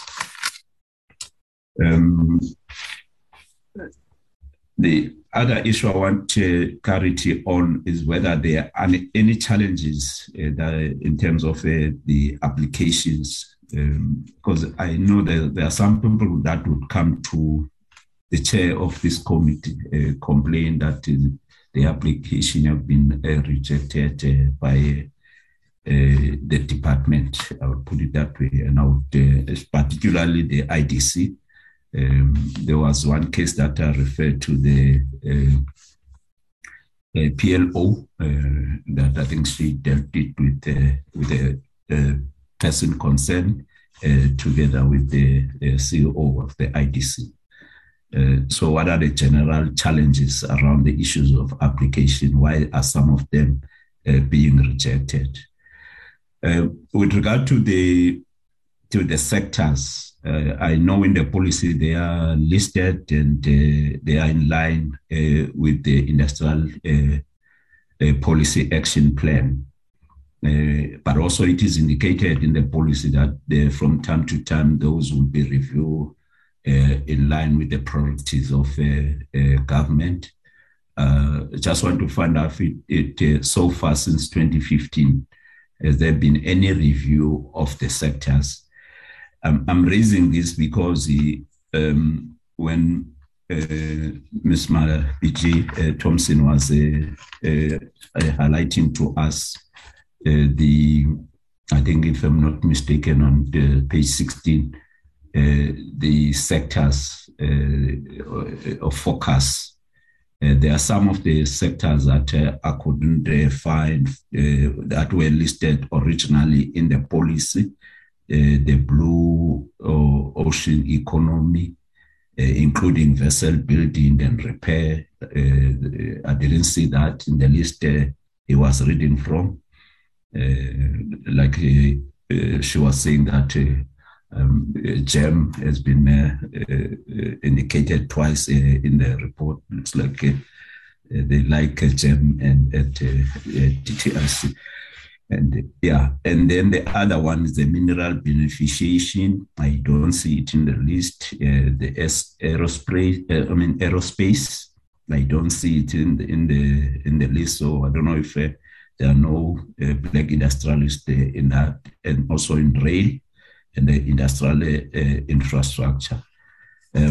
So I just wanted the explanation if there has been any review with regard to the sectors, and also the reason why those are no longer appearing as they appear in the policy. The next issue will be the failure rate since 2015. If you have figures of percentage of failure rate in terms of those that benefited, but unfortunately they could not sustain their businesses for whatever reason. Perhaps if you can also indicate the reason why they fail, if there are any failures. It would be nice if there are no failures. But also in the policy, there's indication that at the time, only 3% of blacks participate in the JSE. I don't know if perhaps you could update us now in 2022 as a result of the Black Industrial Programme. What percentage of black participation now in the JSE? The next issue is the assistance, and as part of those that are in the case study, the South Hill, say in the report, it say they are in the area that is white dominated. If you can just give us an indication as to whether they are succeeding operating in that area. Given that we still suffer from the legacy of apartheid, some people would not perhaps want to support the black-owned enterprises. It's a fact. So if you can just update us on that. And also on the issue of the master plans, the percentage of in all the master plans, the percentage of the black industrialists participating in that. I know you indicated that the automotive sector is a fund that has been established to assist the black industrialists in terms of transformation. I don't know if other sector master plans have similar arrangements. But also, with regard to the Africa continental free trade areas, the opportunities, if perhaps you could have listed in terms of the case studies, those that are making inroads. I know previously there were a few that were mentioned that are taking opportunities in terms of the Africa continental free trade areas, those who are exporting wine to Ghana, brakes, train shoes elsewhere, and so forth and so forth. I think cooler box, I don't know, yeah, as well. So if you could also update us in terms of, because those were very few in terms of taking the opportunities that are provided by the program. Given that this idea, even though it was first the idea that came from the former president Zuma, but then the responsibility was given to DTI then, and then there was in terms of the understanding, there was a national broad-based black empowerment, economic empowerment summit. Just want to find out if since then, has there been any other summit of the National Broad-Based Black Economic Empowerment to review the policy framework and see whether there is any progress with regard to the program itself or the scheme. I know that the program is mainly focusing on the manufacturing in particular, but I just want to know what perhaps a role would you play with regard to making sure that there's also black participation in commercial banks. How would you support? Because you find that almost all the banks, except I don't know if it's at some stage it had some challenges, the African Bank. I don't know if it was able to recover. But my question would be, what is it that the DTIC is doing to ensure that also in the bank industry or sector, there is a participation of black people in the commercial banks? Thank you very much, Mr. Acting DG Khan. Over to you in terms of the responses to the questions. Thank you, Honorable Chair. Before that, you've just provoked another question from me by your questions. At one time in about, I think 1996, 1997, there was a Community Reinvestment Act proposal put on the table, which was withdrawn after the banks given certain undertakings to deal with community reinvestment. However, my own view is that they have not lived up to those undertakings. And should we not dust off the Community Reinvestment Act once again and bring it to the table? It's not a revolutionary act. It was used in the US extensively, and Obama was one of the beneficiaries through the South Shore Bank. Thank you. Thank you very much, Honorable Tambo. Mr. Carr.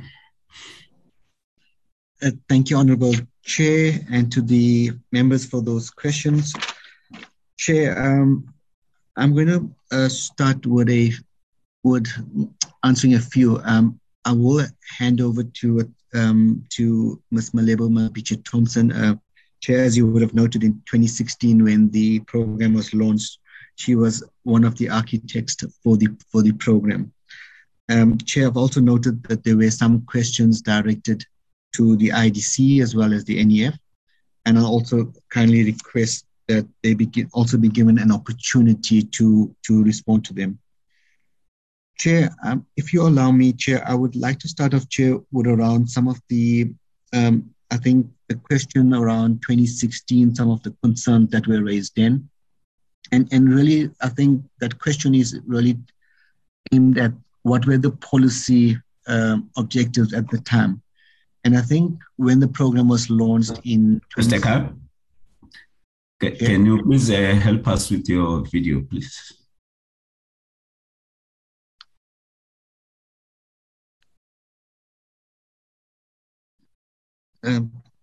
Apologies, Chair. Thank you very much. Chair, so in 2016, I think some of the concerns which were raised then, as a department and as officials who work within the department, our key objective was once the policy was adopted and approved by Cabinet, it was really to ensure that implementation was sound and implementation was free of any corruption. And really the instruments which we utilized to implement the program really was really to ensure the success of it. And as we've indicated in 2016, I think at that point it was really to open up or to announce the framework, but really to open up a new program that really allowed many Black South Africans to participate. What we can indicate, Chair, is that since 2016 right up to now, I mean, the department, just from a governance side, we had a number of audits done on the program, including internally from the internal audits, as well as the Auditor General. And we can really report that, that all the support that has left the department has really went towards real Black industrials, towards the real economy that supported many of these companies. So the risks emanating around double dipping, around ensuring that we really supported core businesses was really to ensure that the governance processes as well as the systems really address those. A key part of the program was that when we introduced the program, we wanted to ensure that all the DFIs were part of the program, which included those within the DTIC family, but including the DBSA as well as the PIC.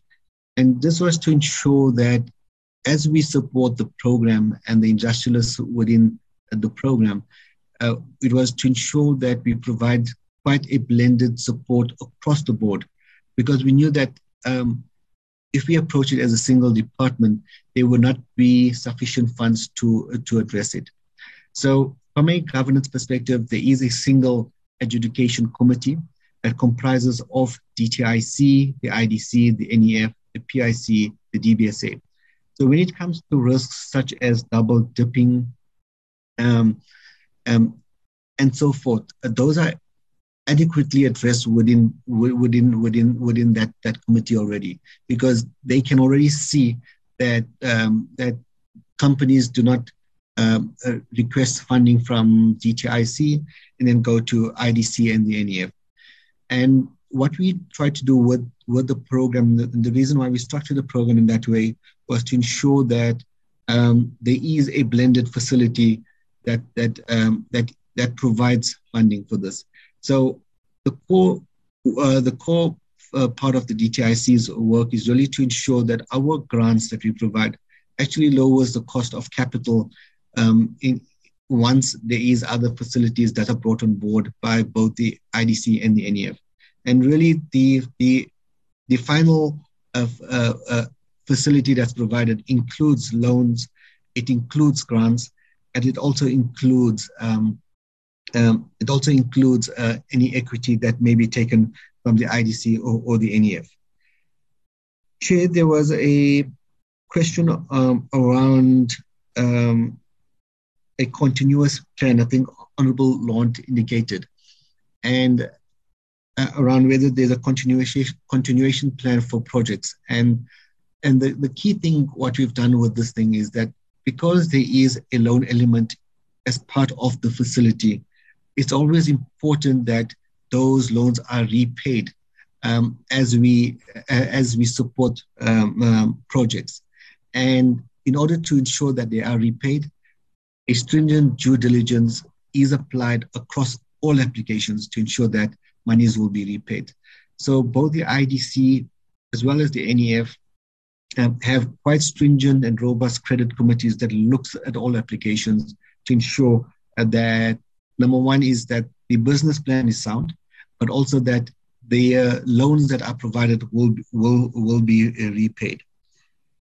Chair, there's just one more question that I'm going to address, and then I'm going to hand over to Malebo, who is really the architect for the program within the department.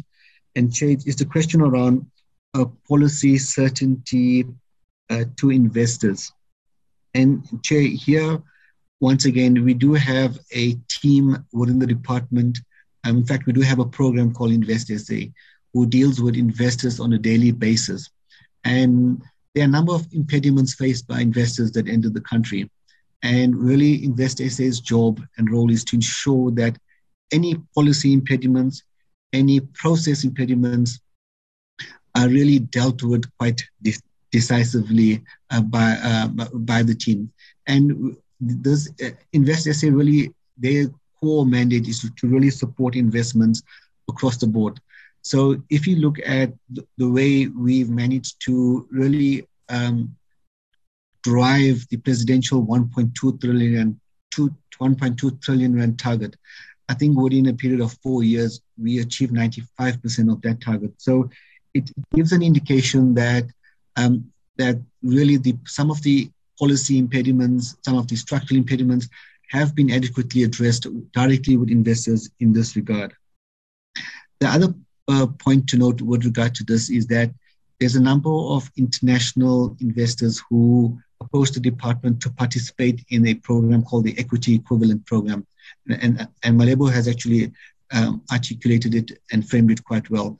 And here, literally, it's because they are unable to give up equity, they agreed to participate in the program. And through this program, there are real benefits which these multinationals provide to local supply chains, but also to allow Black suppliers to enter the supply chains of these global companies. So those are some of the broad sort of the broad areas, Chair, which I really wanted to respond to. But Chair, with your permission, if I can maybe invite Malebo to the platform, and then we can then invite we can invite the IDC and then the NEF through you, Chair. Okay, thank you very much, Chair. Over to you. Thank you. Yeah. Thank you, Chair. Chair, I'll just deal with some of the remaining questions.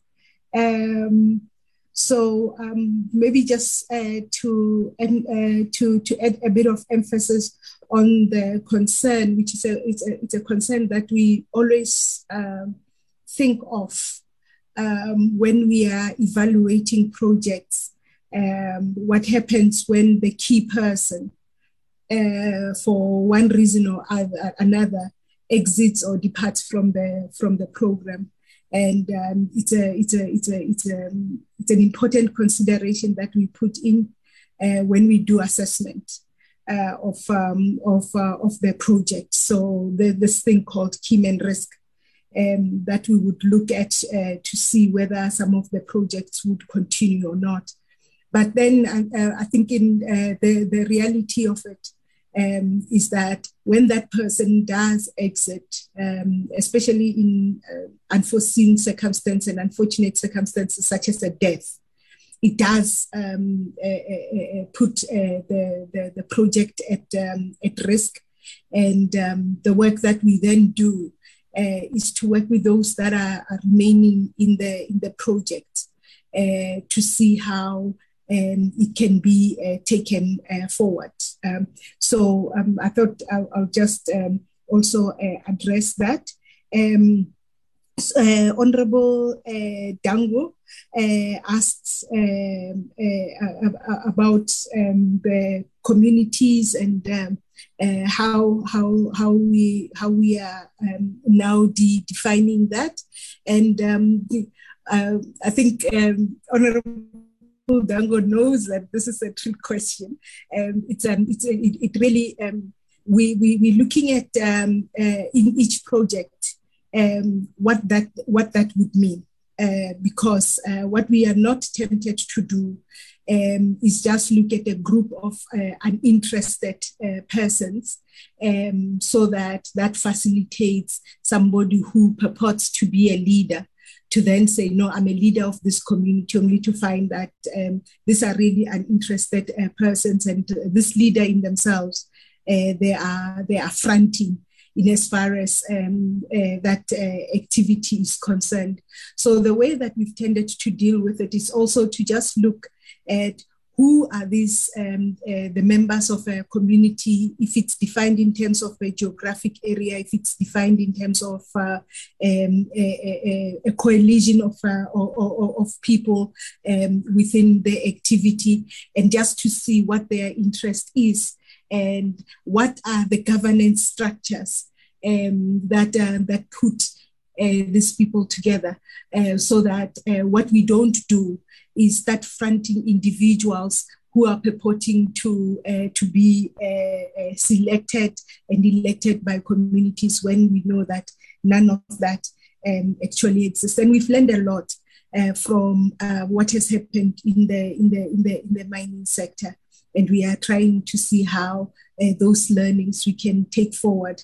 So in a very fluid way, understanding who is the group, and what are the governance structures within the group, and how do we ensure that through strengthening also the governance structures, any support that goes to these communities actually finds itself benefiting and the people that it's supposed to benefit, not just vanishing. And as far as the community facilitators are concerned. And then when it comes to competition settlements, we're looking at that quite closely, that the settlements must ensure that the governance structures that allowed for transformation, they are respected, and they are not jeopardized.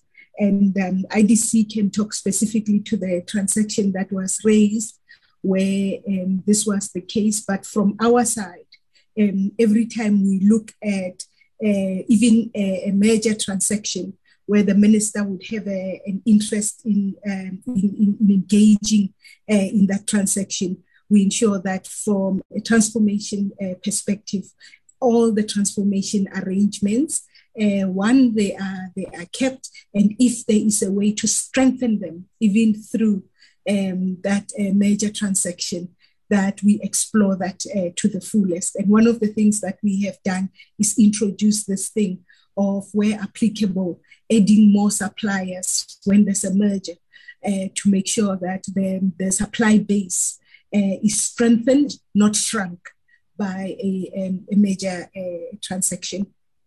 And then on the issue that was raised, Honorable Boshoff, I think for all the incentives now, going on to 7-8 years now, we've been issuing a list of all beneficiaries. I'm responding to the 36.7 billion. We issue a list of all beneficiaries, from what we do in the auto sector to what we do in the film sector, to the global business services sector, and to Black Industrialists, because we found it quite peculiar that it was only when we introduced the Black Industrialist Programme that there was such a big interest in saying, let us release the list. And what we then did is just release the list of all beneficiaries, again, showing our commitment to be transparent and to remain accountable. You would see when you look at the Black Industrialists, including those that are in the book that I mentioned in the DTIC, there's very few, if any, political connections. So that statement that was made in 2016, looking at the projection of the project, has really been the case, that this was never a political project, in the sense that there was a predetermined list of people who are supposed to get these benefits. The people that I've shown you just as case studies will realize that they don't have any political linkages to anybody. These are entrepreneurial Black South Africans. And really, they shouldn't be treated with any suspicion because they are entrepreneurial and they are Black. But the list is there for the members, and the booklet is there. As we indicated, we are updating the new one. We're hoping in a couple of months we should be able to release it. What we ordinarily like to do is link it very much to the audit process, so that when we update the book, the information that goes there is audited information that has been verified by the Auditor General. Then Honorable Muimang raised I'm skipping the Nkomazi SEZ issue. Honorable Boshoff, perhaps Maudu could come in to respond to that one and give particular details. So Honorable Muimang raised the issue of the OEMs and the challenges and how we are dealing with that. I'll ask my colleagues, because one or two of these transactions were actually in the IDC. To respond to that issue. But every time you're dealing with a situation where you are the contract manufacturer, then the risk that you then face is that you have to equip your enterprise to what the main contractor is asking from yourself. So if anything goes wrong, for example, you're not meeting the standards, and the transformation itself, the refitting of the company may become more expensive than you even quoted for, then all of those things do put the enterprise at risk. But the IDC may perhaps speak to that. With the Kele mining, we were not able to put everything on the presentation. So those that were dealt with at a particular time, we didn't necessarily bring them back to the committee. But from what I know, there are no issues there with the transaction, unless it's something that has transpired of recent. And then on the fronting part, we indicated that what we've done is strengthen our due diligence. So ordinarily, people will give us documents, including shareholding certificates, that show that they are Black industrialists in their enterprises. What very well is to go and interview the Black industrialists and seek audience just with the Black industrialists. And through that exercise, you very quickly can see whether there is fronting or there is no fronting. And in instances like that, where we detect that there is fronting, we immediately just turn down those applications because they are not in line with the scheme that they've applied for, which is supposed to take forward or support enterprises that are Black-owned, managed, and operated. So that's how we've been dealing with the issue of fronting. And then Honorable Apleni raised again the issue that there's nothing in the Eastern Cape, and there is a slide on the districts that I realized that in the pack that went to members, that slide wasn't included. From the BI side, we can confirm that as far as the Eastern Cape is concerned, we've supported companies in Buffalo City, metropolitan municipalities, Nelson Mandela Bay, OR Tambo District Municipality, Amatole, and Sarah Batman District Municipality. So we can just make sure that this slide also is forwarded to the members. The issue of whether cooperatives have benefited, the program is also open to cooperatives. But what we found is that most cooperatives have not applied.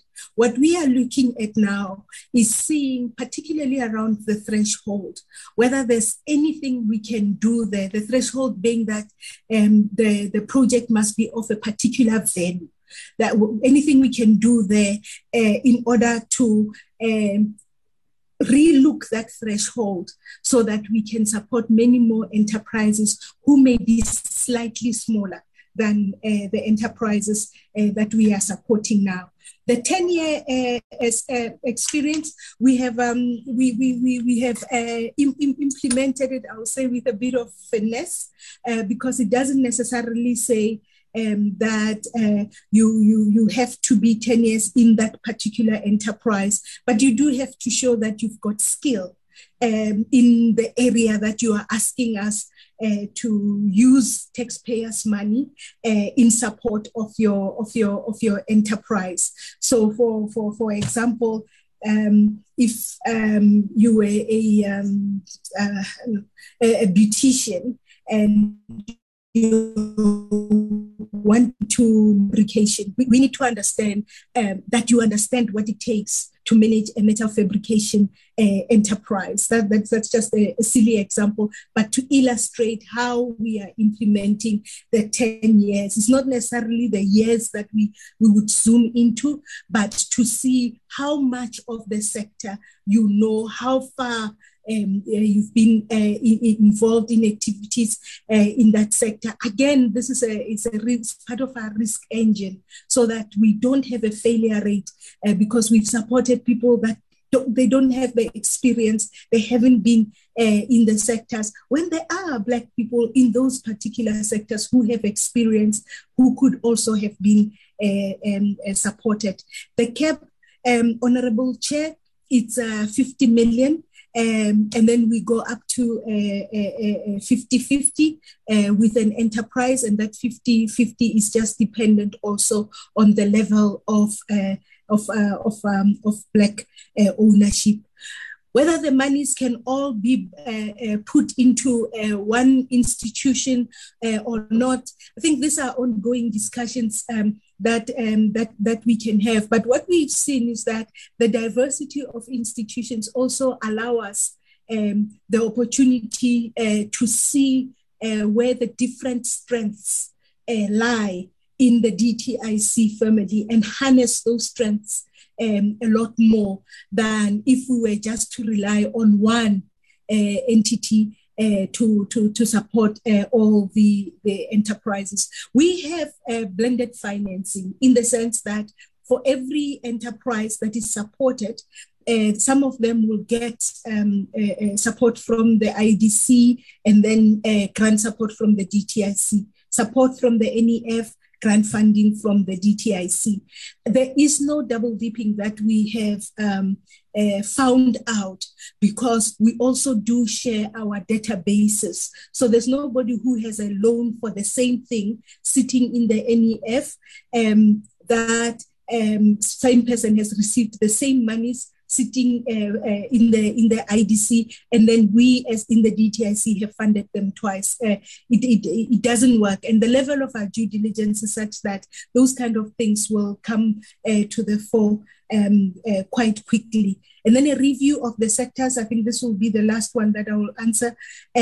We have had a Black Industrialist Roundtable, which was a dialogue of Minister Rob Davies at the time in 2018 with the sector. And one of the things that was raised in that dialogue was the issue of market access. Following that dialogue, we then got through our colleagues who are working on the SEZ and the broadening participation unit, a number of missions that we took our Black industrialists to abroad and even internally, allowing them to be given space to showcase their products so that we can assist them to secure markets. So there has been a dialogue, and the dialogue has resulted in that. I know that our colleagues now from TISA have got it as their program that Black industrialists will also be exposed to export markets. And in as far as the sectors themselves are concerned, you won't necessarily see a direct match between what has been approved and what was in the policy, because in some areas literally we haven't received any applications for those type of activities, but we are putting it in the policy because those are areas where the economy is growing, and we are working with a number of associations to see how we can spark interest, particularly from Black industrialists, to also enter those areas. I think I'll stop here, Chair, and through the guidance of the acting DG, then hand over to my colleague, Joanne from the IDC.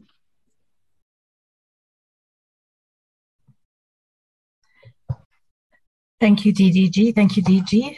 Thank you, Chair. The DDG has covered many of the questions, so I'll focus on the IDC only questions, but just touch on the question of, because a comment was made about when a company goes into distress and a new company acquires. Unfortunately, many of those processes, the process is led by external attorneys if a company has gone into liquidation.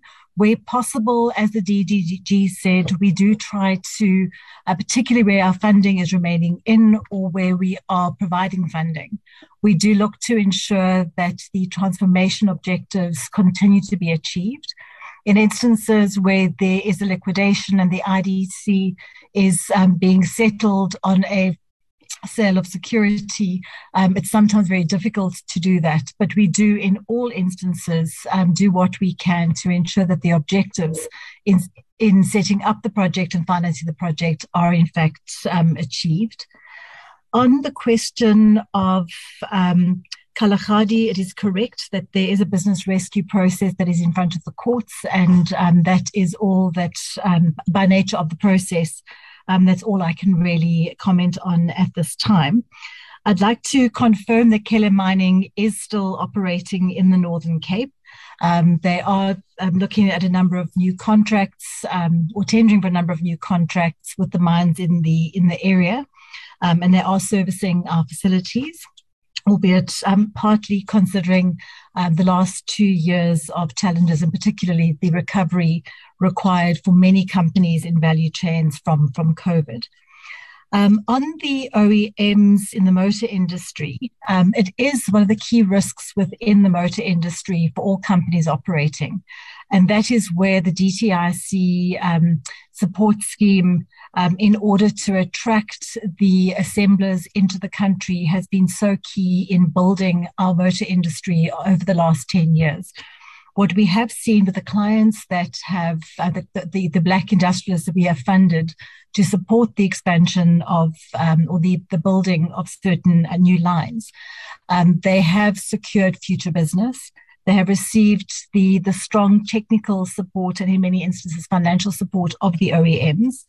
And although the business models for many of these component manufacturers in the early stages of the contract appear marginal, we do see very strong production capacity being built in this space, and do believe that the motor industry remains an important sector for Black industrialists to participate, especially as we move into the world of new electric vehicles.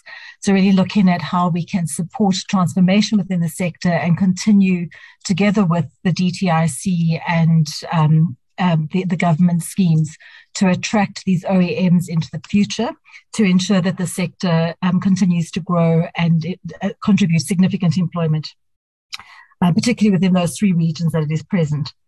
On the Northern Cape renewable energy, all of the projects that we have funded that have been concluded are connected to the grid and fully operating. The Redstone concentrated solar plant had some delays in getting to financial close. They have broken ground and that project is now under construction. At this stage, we are not aware of any risks in the connection to the grid, but that will be closely monitored as a critical item on that project development program. And all of the operating entities or renewable energy plants in the Northern Cape are yielding dividends, both to the IDC as well as to the communities that were invested in them. On the cost of debt, the IDC, I always feel it's important to reinforce the fact that the IDC, unfortunately, is not a deposit-taking institution like the banks. So our cost of funding is immediately starting off at a higher rate because we borrow our money from the banks and international lenders. We also fund ourselves from the dividends that we receive from successful project investments over time. So our interest rate is prime linked. It is risk-based pricing. So we do look at a risk-based return on the risk that we are taking. However, that risk return is reduced significantly by the development impact in the transaction. For development impact, we have a scorecard that looks at transformation, involvement of women, youth, Black industrialists, master plan contributions, localisation, spatial development. So we look at the development impact to ensure that when we price our transactions, it's priced on a return of both development and financial returns. But it is important for us to remain self-sustaining, which is a core ambit of our mandate. And as a result, we do need to provide a level of commercial return. And I think that is all the questions that that related to the IDC. Thank you very much.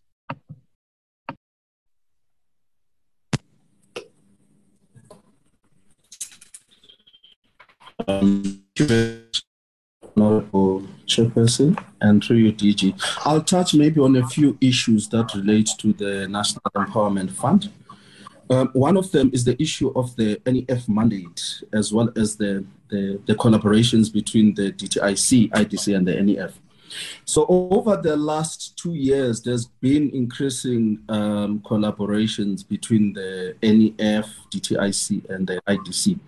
And as a result, there have been a number of allocations that have indeed been made by the DTIC to the NEF to focus on specific programs. And particularly in order to cater for the needs of the smaller manufacturers, the DTIC and the NEF established what is known as the Black Business Manufacturing Fund. And that business focuses on transactions from quantums of around R1 million up to around 50 million rand, which is an area where historically there's not been a focus on. But now we are seeing a number of those industrialists emerging. And what this is doing, in addition to the bigger Black Industrialist Programme, is that we are seeing a number of Black industrialists that are graduating from being SMEs to being big industrial players. One example I can mention is on the list that the DDG was presenting today. There's one transaction called Wasa Gases that is now funded by the IDC. That transaction started with the NEF, where the NEF provided it with seed capital, I think on 2 occasions of around 10 million rand. Now it is at a stage where the IDC is funding because it is now a big player in its own rights, and it's got contracts with multinationals like BP. So there is a collaboration that ensures that between the entities, there is closer working together to ensure that we cater for all the needs of the South African community. So, and there are also, I think, what the DTIC has started doing between NEF and IDC. There are regular working groups and steering committees where we engage and we look at areas where each of the organizations should be focusing on so that we streamline our processes to ensure that we reach everyone and we're able to provide the support to as many people as possible. And also on the issue of Black women and the youth, we have also established, also in partnership with the DTIC, the Women Empowerment Fund. And that fund focuses on Black women who are operating businesses in townships and in the rural areas. And we are seeing that there as well, it's helping us in terms of the reach to ensure that we're not only concentrating the support in the urban areas, and we're also reaching out to the other groups that traditionally did not have access. And then maybe on the issue of cooperatives, what we've been doing, because understanding that cooperatives, by their very nature, they start out as being small and some of them are survivalists. So what the NEF has done, we've come up with a cooperative support program that actually, because what we've acknowledged is that for cooperatives, you have to support them with grants in the beginning, and then they can grow to become manufacturers as well. So we have provided, we are actually nurturing a group of cooperatives. We've got over 20 that we have supported over the last year. And we are nurturing those because they are in the manufacturing space. But what we acknowledge is that there's going to be a lot of hand-holding, especially to ensure that they are compliant and they also get accredited, because a lot of those programs have got stringent regulatory requirements. So we take them through the process, and in the next few years, we'll see them emerging and becoming big players as well.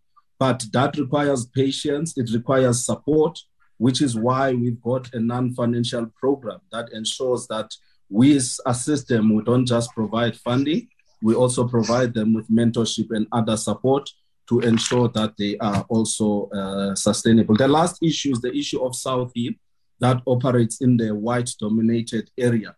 So our focus as an organization is ensuring that when we fund a business, we ensure that we support a business that will provide a quality service. A lot of the areas, the honorable members are correct, that the competition is stiff and sometimes they get rejected in those industries. But we see that if we ensure that the product that they produce and the service that they render is at the high quality, then they also start to develop their reputation in the market. But the key is to ensure that they've got the entry. So which is where the issue of capital becomes very important, to ensure that we support them financially and we provide them with non-financial support. And over time, they get accepted in those industries. It's not an easy process. They get a lot of rejections. But I think that's where government comes in when it comes to development, because we see, especially that one in South Hill, we can see that that particular enterprise is now competing head-on with the white-dominated businesses, which is what we want to see in the market. Thank you very much, Acting DG. Thank you very much. Chair, through you, Chair, if I can maybe very briefly invite Mr. Mautu Malafani to respond to the question on the Nkomazi SEZ, as well as, Chair, the question from yourself around the Black participation in commercial banks, and maybe just for him to touch on the sector codes that we have in place to address some of those transformation areas. Mautu?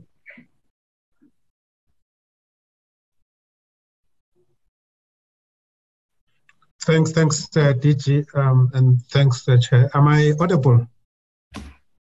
You are audible, yes. Oh, thanks very much, because I'm in the office and the network is quite bad. I think let me just start off. I'm not so sure if Mr. Tambani or Mavundla are here, just to touch on the participation of Black population in commercial banks.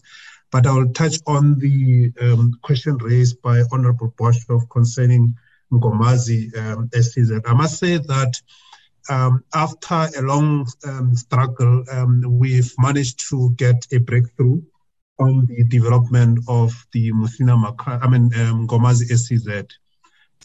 In terms of the institutional capacity, which is something that we have been struggling with for quite some time, as Honorable Bishop will be aware of, we have managed to establish the company, as you know, with the board. We've managed to secure funding for infrastructure. We've also managed to secure one of the biggest investments, which is called DP World. They will be establishing a logistic hub. That's why we're saying it's focusing also on logistics. They are finalizing the EIAs, their own EIA. As we know, when we designate, we just do a generic EIA. But the DP World is now finalizing their own individual EIA. Once that is done, we do anticipate quite soon that the investment would be operationalized. When we engaged with them initially, the timelines was 6 months. Unfortunately, that could not happen because of the EIA. On the issue of the infrastructure development, as you know, our major hiccup was the issue of traffic engineering studies, which culminated from the conditions given by the SANRAL when we applied for the approval. They indicated that we need to build a flyover bridge for the access to the SEZ. But unfortunately, we could not do that for obvious reasons. That obviously for us to do that, we need hefty budget, number one. But secondly, it's not necessary at this stage, given that there won't be much traffic because we are still at the development phase. So we have since agreed that we'll do a traffic engineering studies. We currently doing that.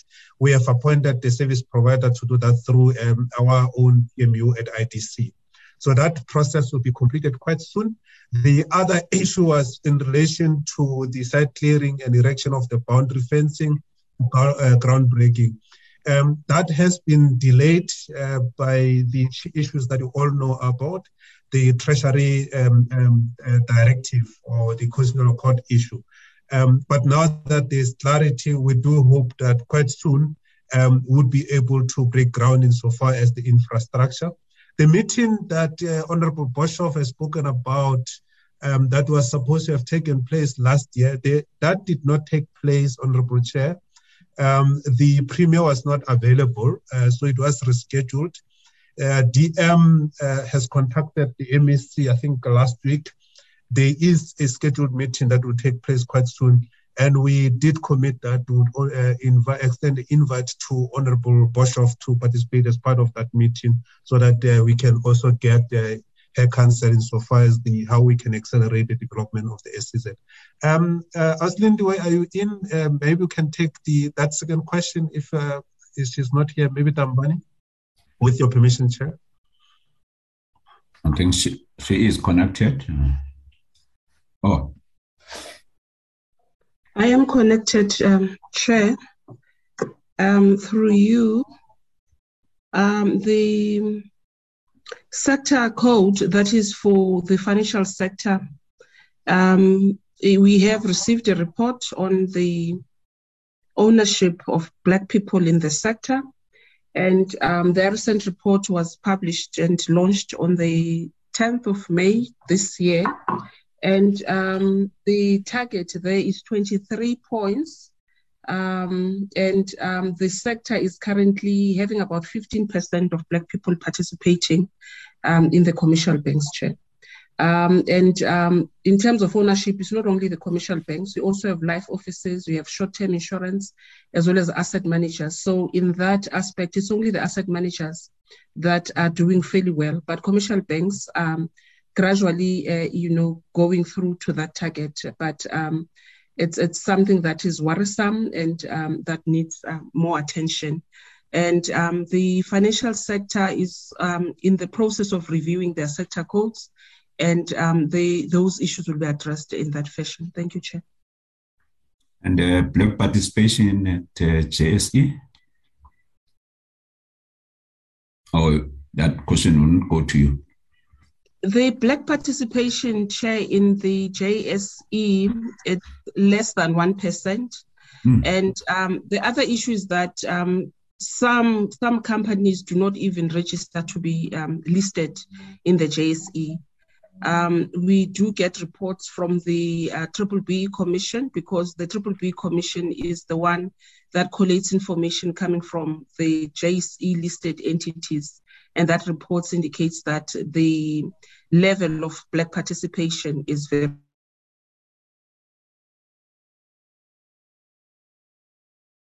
And we've lost you then.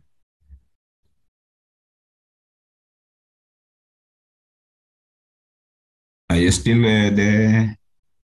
Sorry, Chair, I was saying that I could. Yes, Chair, I'm still here. Oh, okay.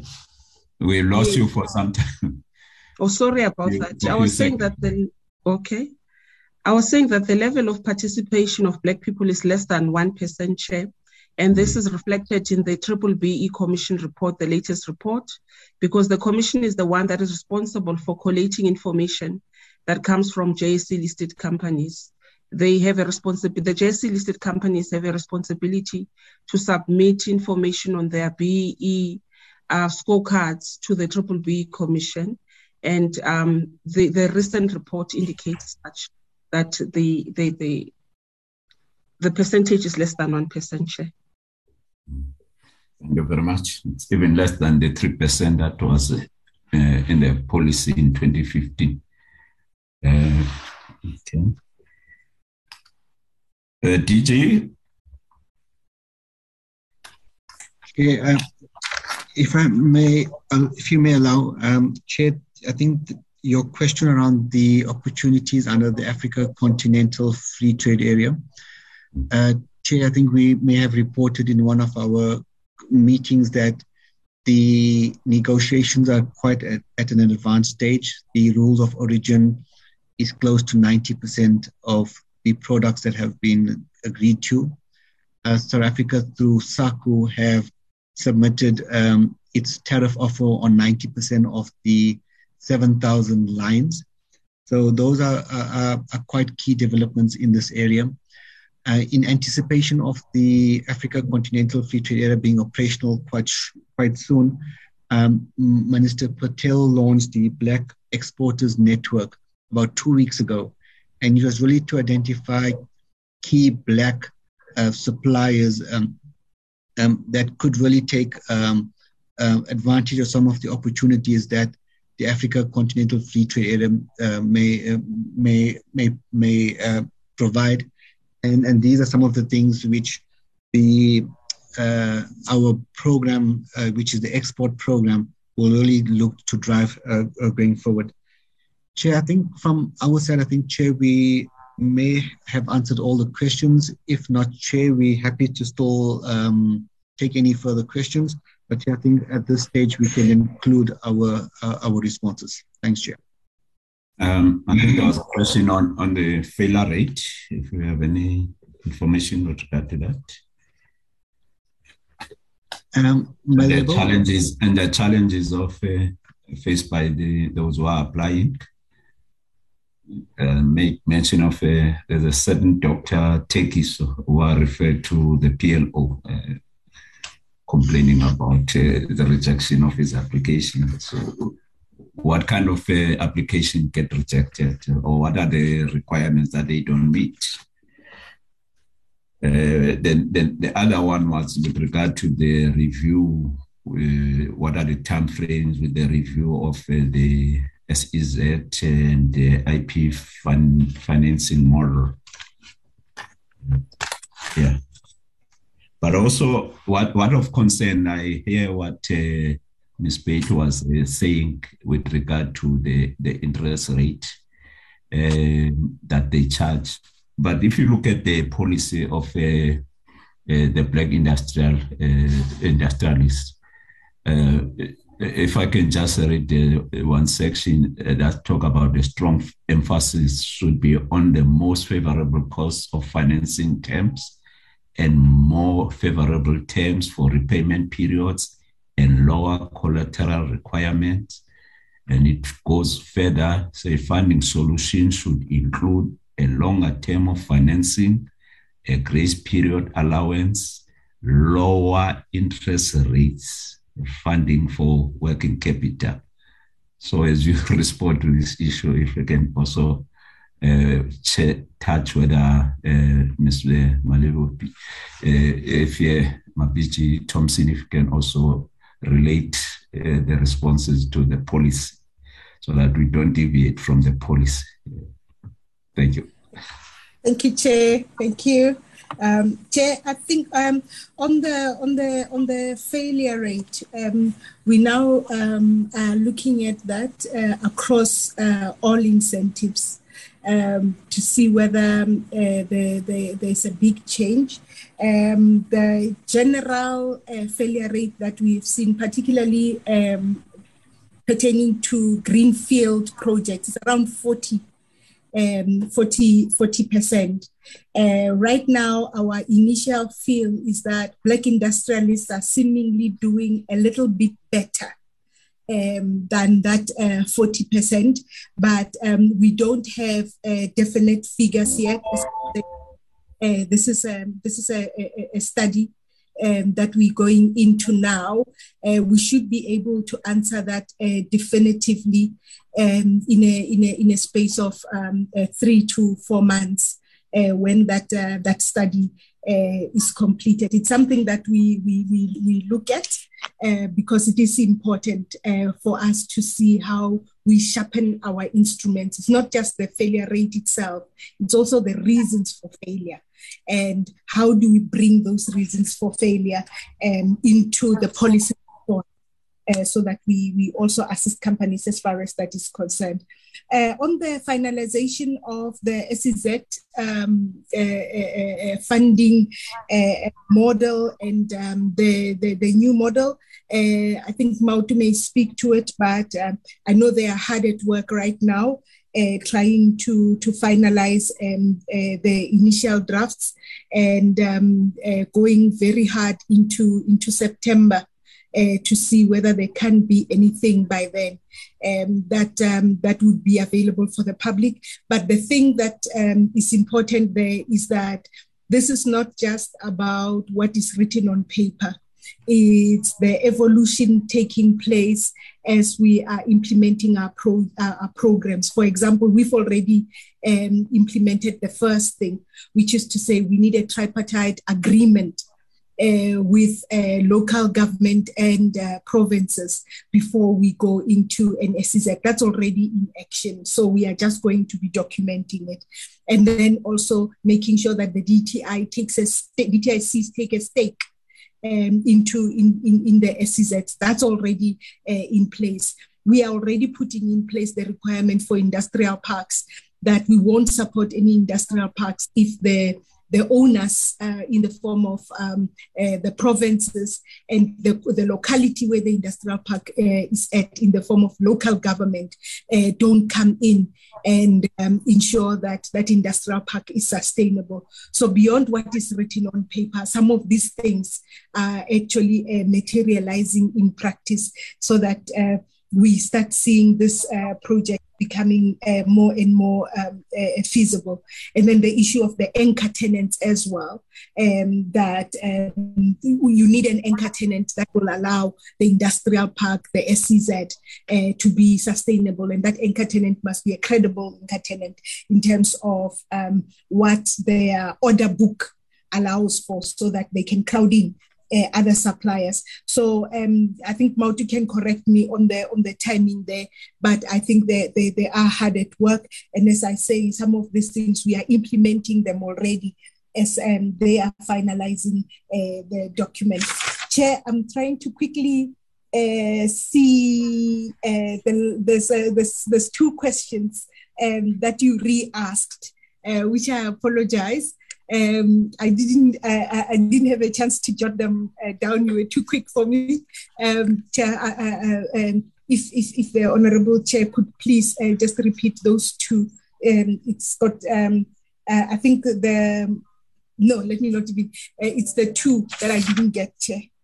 I think one of them, I don't know if Ms. Beatty is going to respond to that. I quoted the policy with regard to the issue of financing, including the issue of lower interest rates.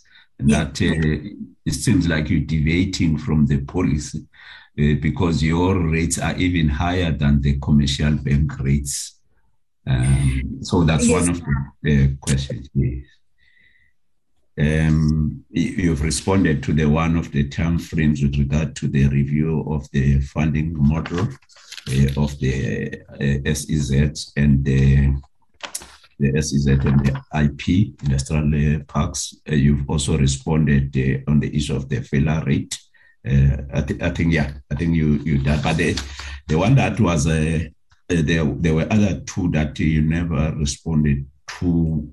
One is whether you would convene the National Broad-Based Black Economic Empowerment Summit, which was the one that finalized the details around the policy framework, so that there is a review of the policy framework to see whether there are any gaps, or perhaps there's progress, or there are any gaps. I think, and then the other one was with regard to each of the sector master plans, the representation of the Black industrialists. After then you've responded to those, then as you were indicating that I think Moate will come in and follow then by Ms. Bate. Thank you, Chair. I think on the summit, it is something that is being considered as we speak, but I'm not at liberty to make a big announcement. We'll leave that to the minister. But the important matter of ensuring that we are continuously subjecting our policy to review. Chair, that we take. And then on the conditions, Chair, just to be quick on that one, from our side, what we have done working both with the IDC and the NEF is increasingly funding them to ensure that they are able to relax the conditions. So just funding the gap for the conditions to be relaxed, so that the issue of making sure that longer time frames are allowed, particularly for Black industrialists, in relation to working capital and all of those things that are mentioned in the policy, that those are achieved, and lowering the cost. You'd see in the programs such as our manufacturing enhancement program, that we've even set an interest rate limit that all the industrialists will be subjected to for the purposes of working capital. What you will hear from the IDC is that there are limitations with these things because they have to raise funding. They haven't been capitalized. So we're trying to see how we can work with them, that within their limitations, they are still in a way compelled to adhere to the policy in terms of relaxing of the conditions and the price at which the different industrialists receive support. And then, Chair, I'll leave the rest to the colleagues. Thank you very much. Okay. Let's start with Ms. Bate and then Moate. I'm trying to look for the name, whether it's a she or a he. Thank you very much, Honourable Ray. Just to clarify on the pricing, I just did want to set the pricing isn't as concessional as the DTIC blended finance that they provide to us at the fixed rate that Mr. Becky Thompson was referring to. So our pricing is higher than that because of our base pricing. But as I said, we do provide a discount. So the Black Industrialist discount is up to 1.5% reduction on the interest rate for the Black Industrialists. Typically, we do accept a lower contribution from the Black Industrialists, and lower security. So they typically would not, in this category, be qualifying for bank funding. So it's not a direct comparison to would our funding be cheaper than or more expensive than the banks. The bank funding, unfortunately, is not available for many of these entities. We also provide long tenor funding, so working capital can be up to 5 years and the plant and equipment can be up to 7 years. So we do look at those longer tenors. We do also in new business enterprises, so startups or greenfield operations, we'll provide extended moratoria in order to provide support in that startup phase. So there's a number of concessions that we offer to the businesses over and above the pricing concessions. And from a failure rate perspective, we did an analysis last year, and what we've seen is, and this was post-COVID, what we did see is that the Black Industrialist book had performed very much in line with our normal portfolio. So we are seeing that there are good successes that are coming out of the Black Industrialist funding that we provided to date. Thank you, Honourable Vai. Maybe while we're still there, Ms. Bates, maybe the issue of a particular person that referred to the PLO and then PLO refer him to you. I think it had to do with your condition of an uptake agreement with the FMCG so that you can get funding from the IDC. I don't know if you can respond to that, if you perhaps... Yes, very much. Thank you. Our objective in providing funding is to ensure that the businesses have the best opportunity of success. One of the key headwinds and challenges facing Black startups, many startups and Black industries particularly, is the lack of access to equity.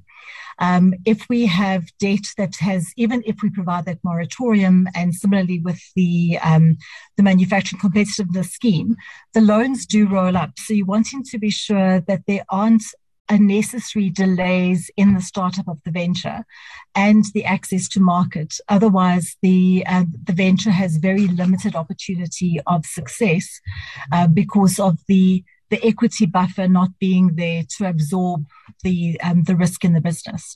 So we typically do look to find some level of technical or marketing support, particularly in a highly competitive traded environment.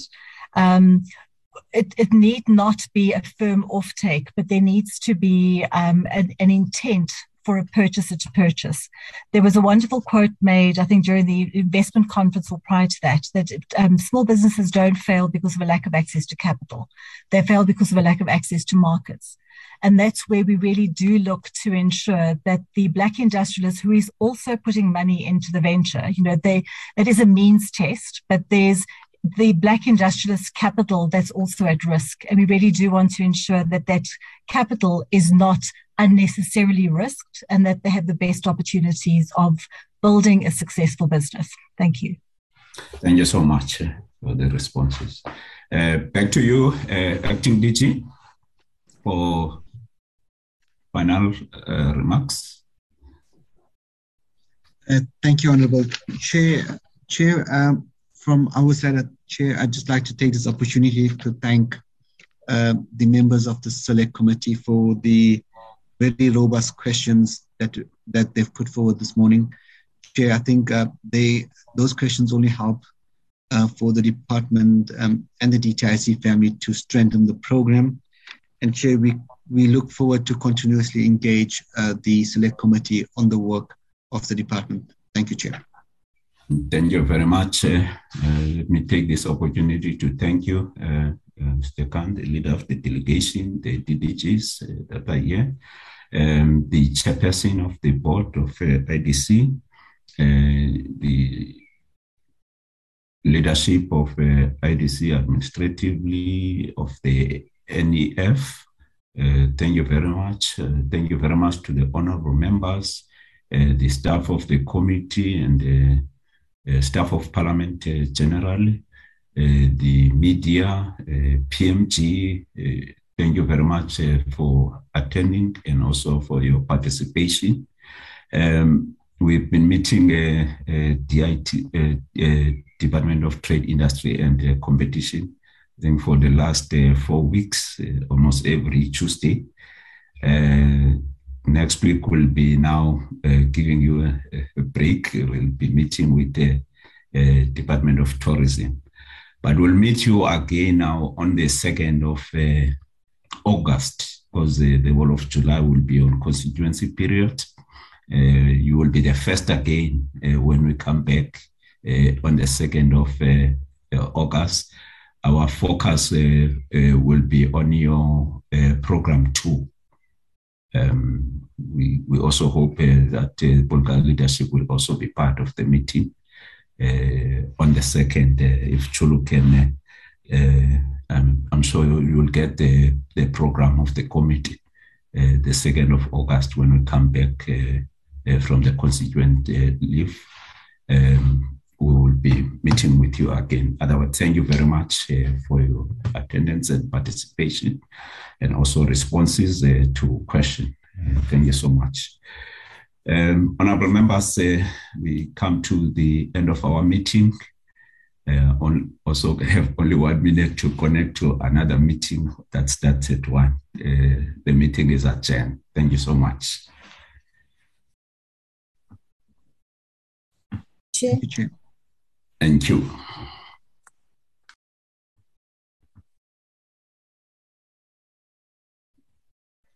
Recording stopped.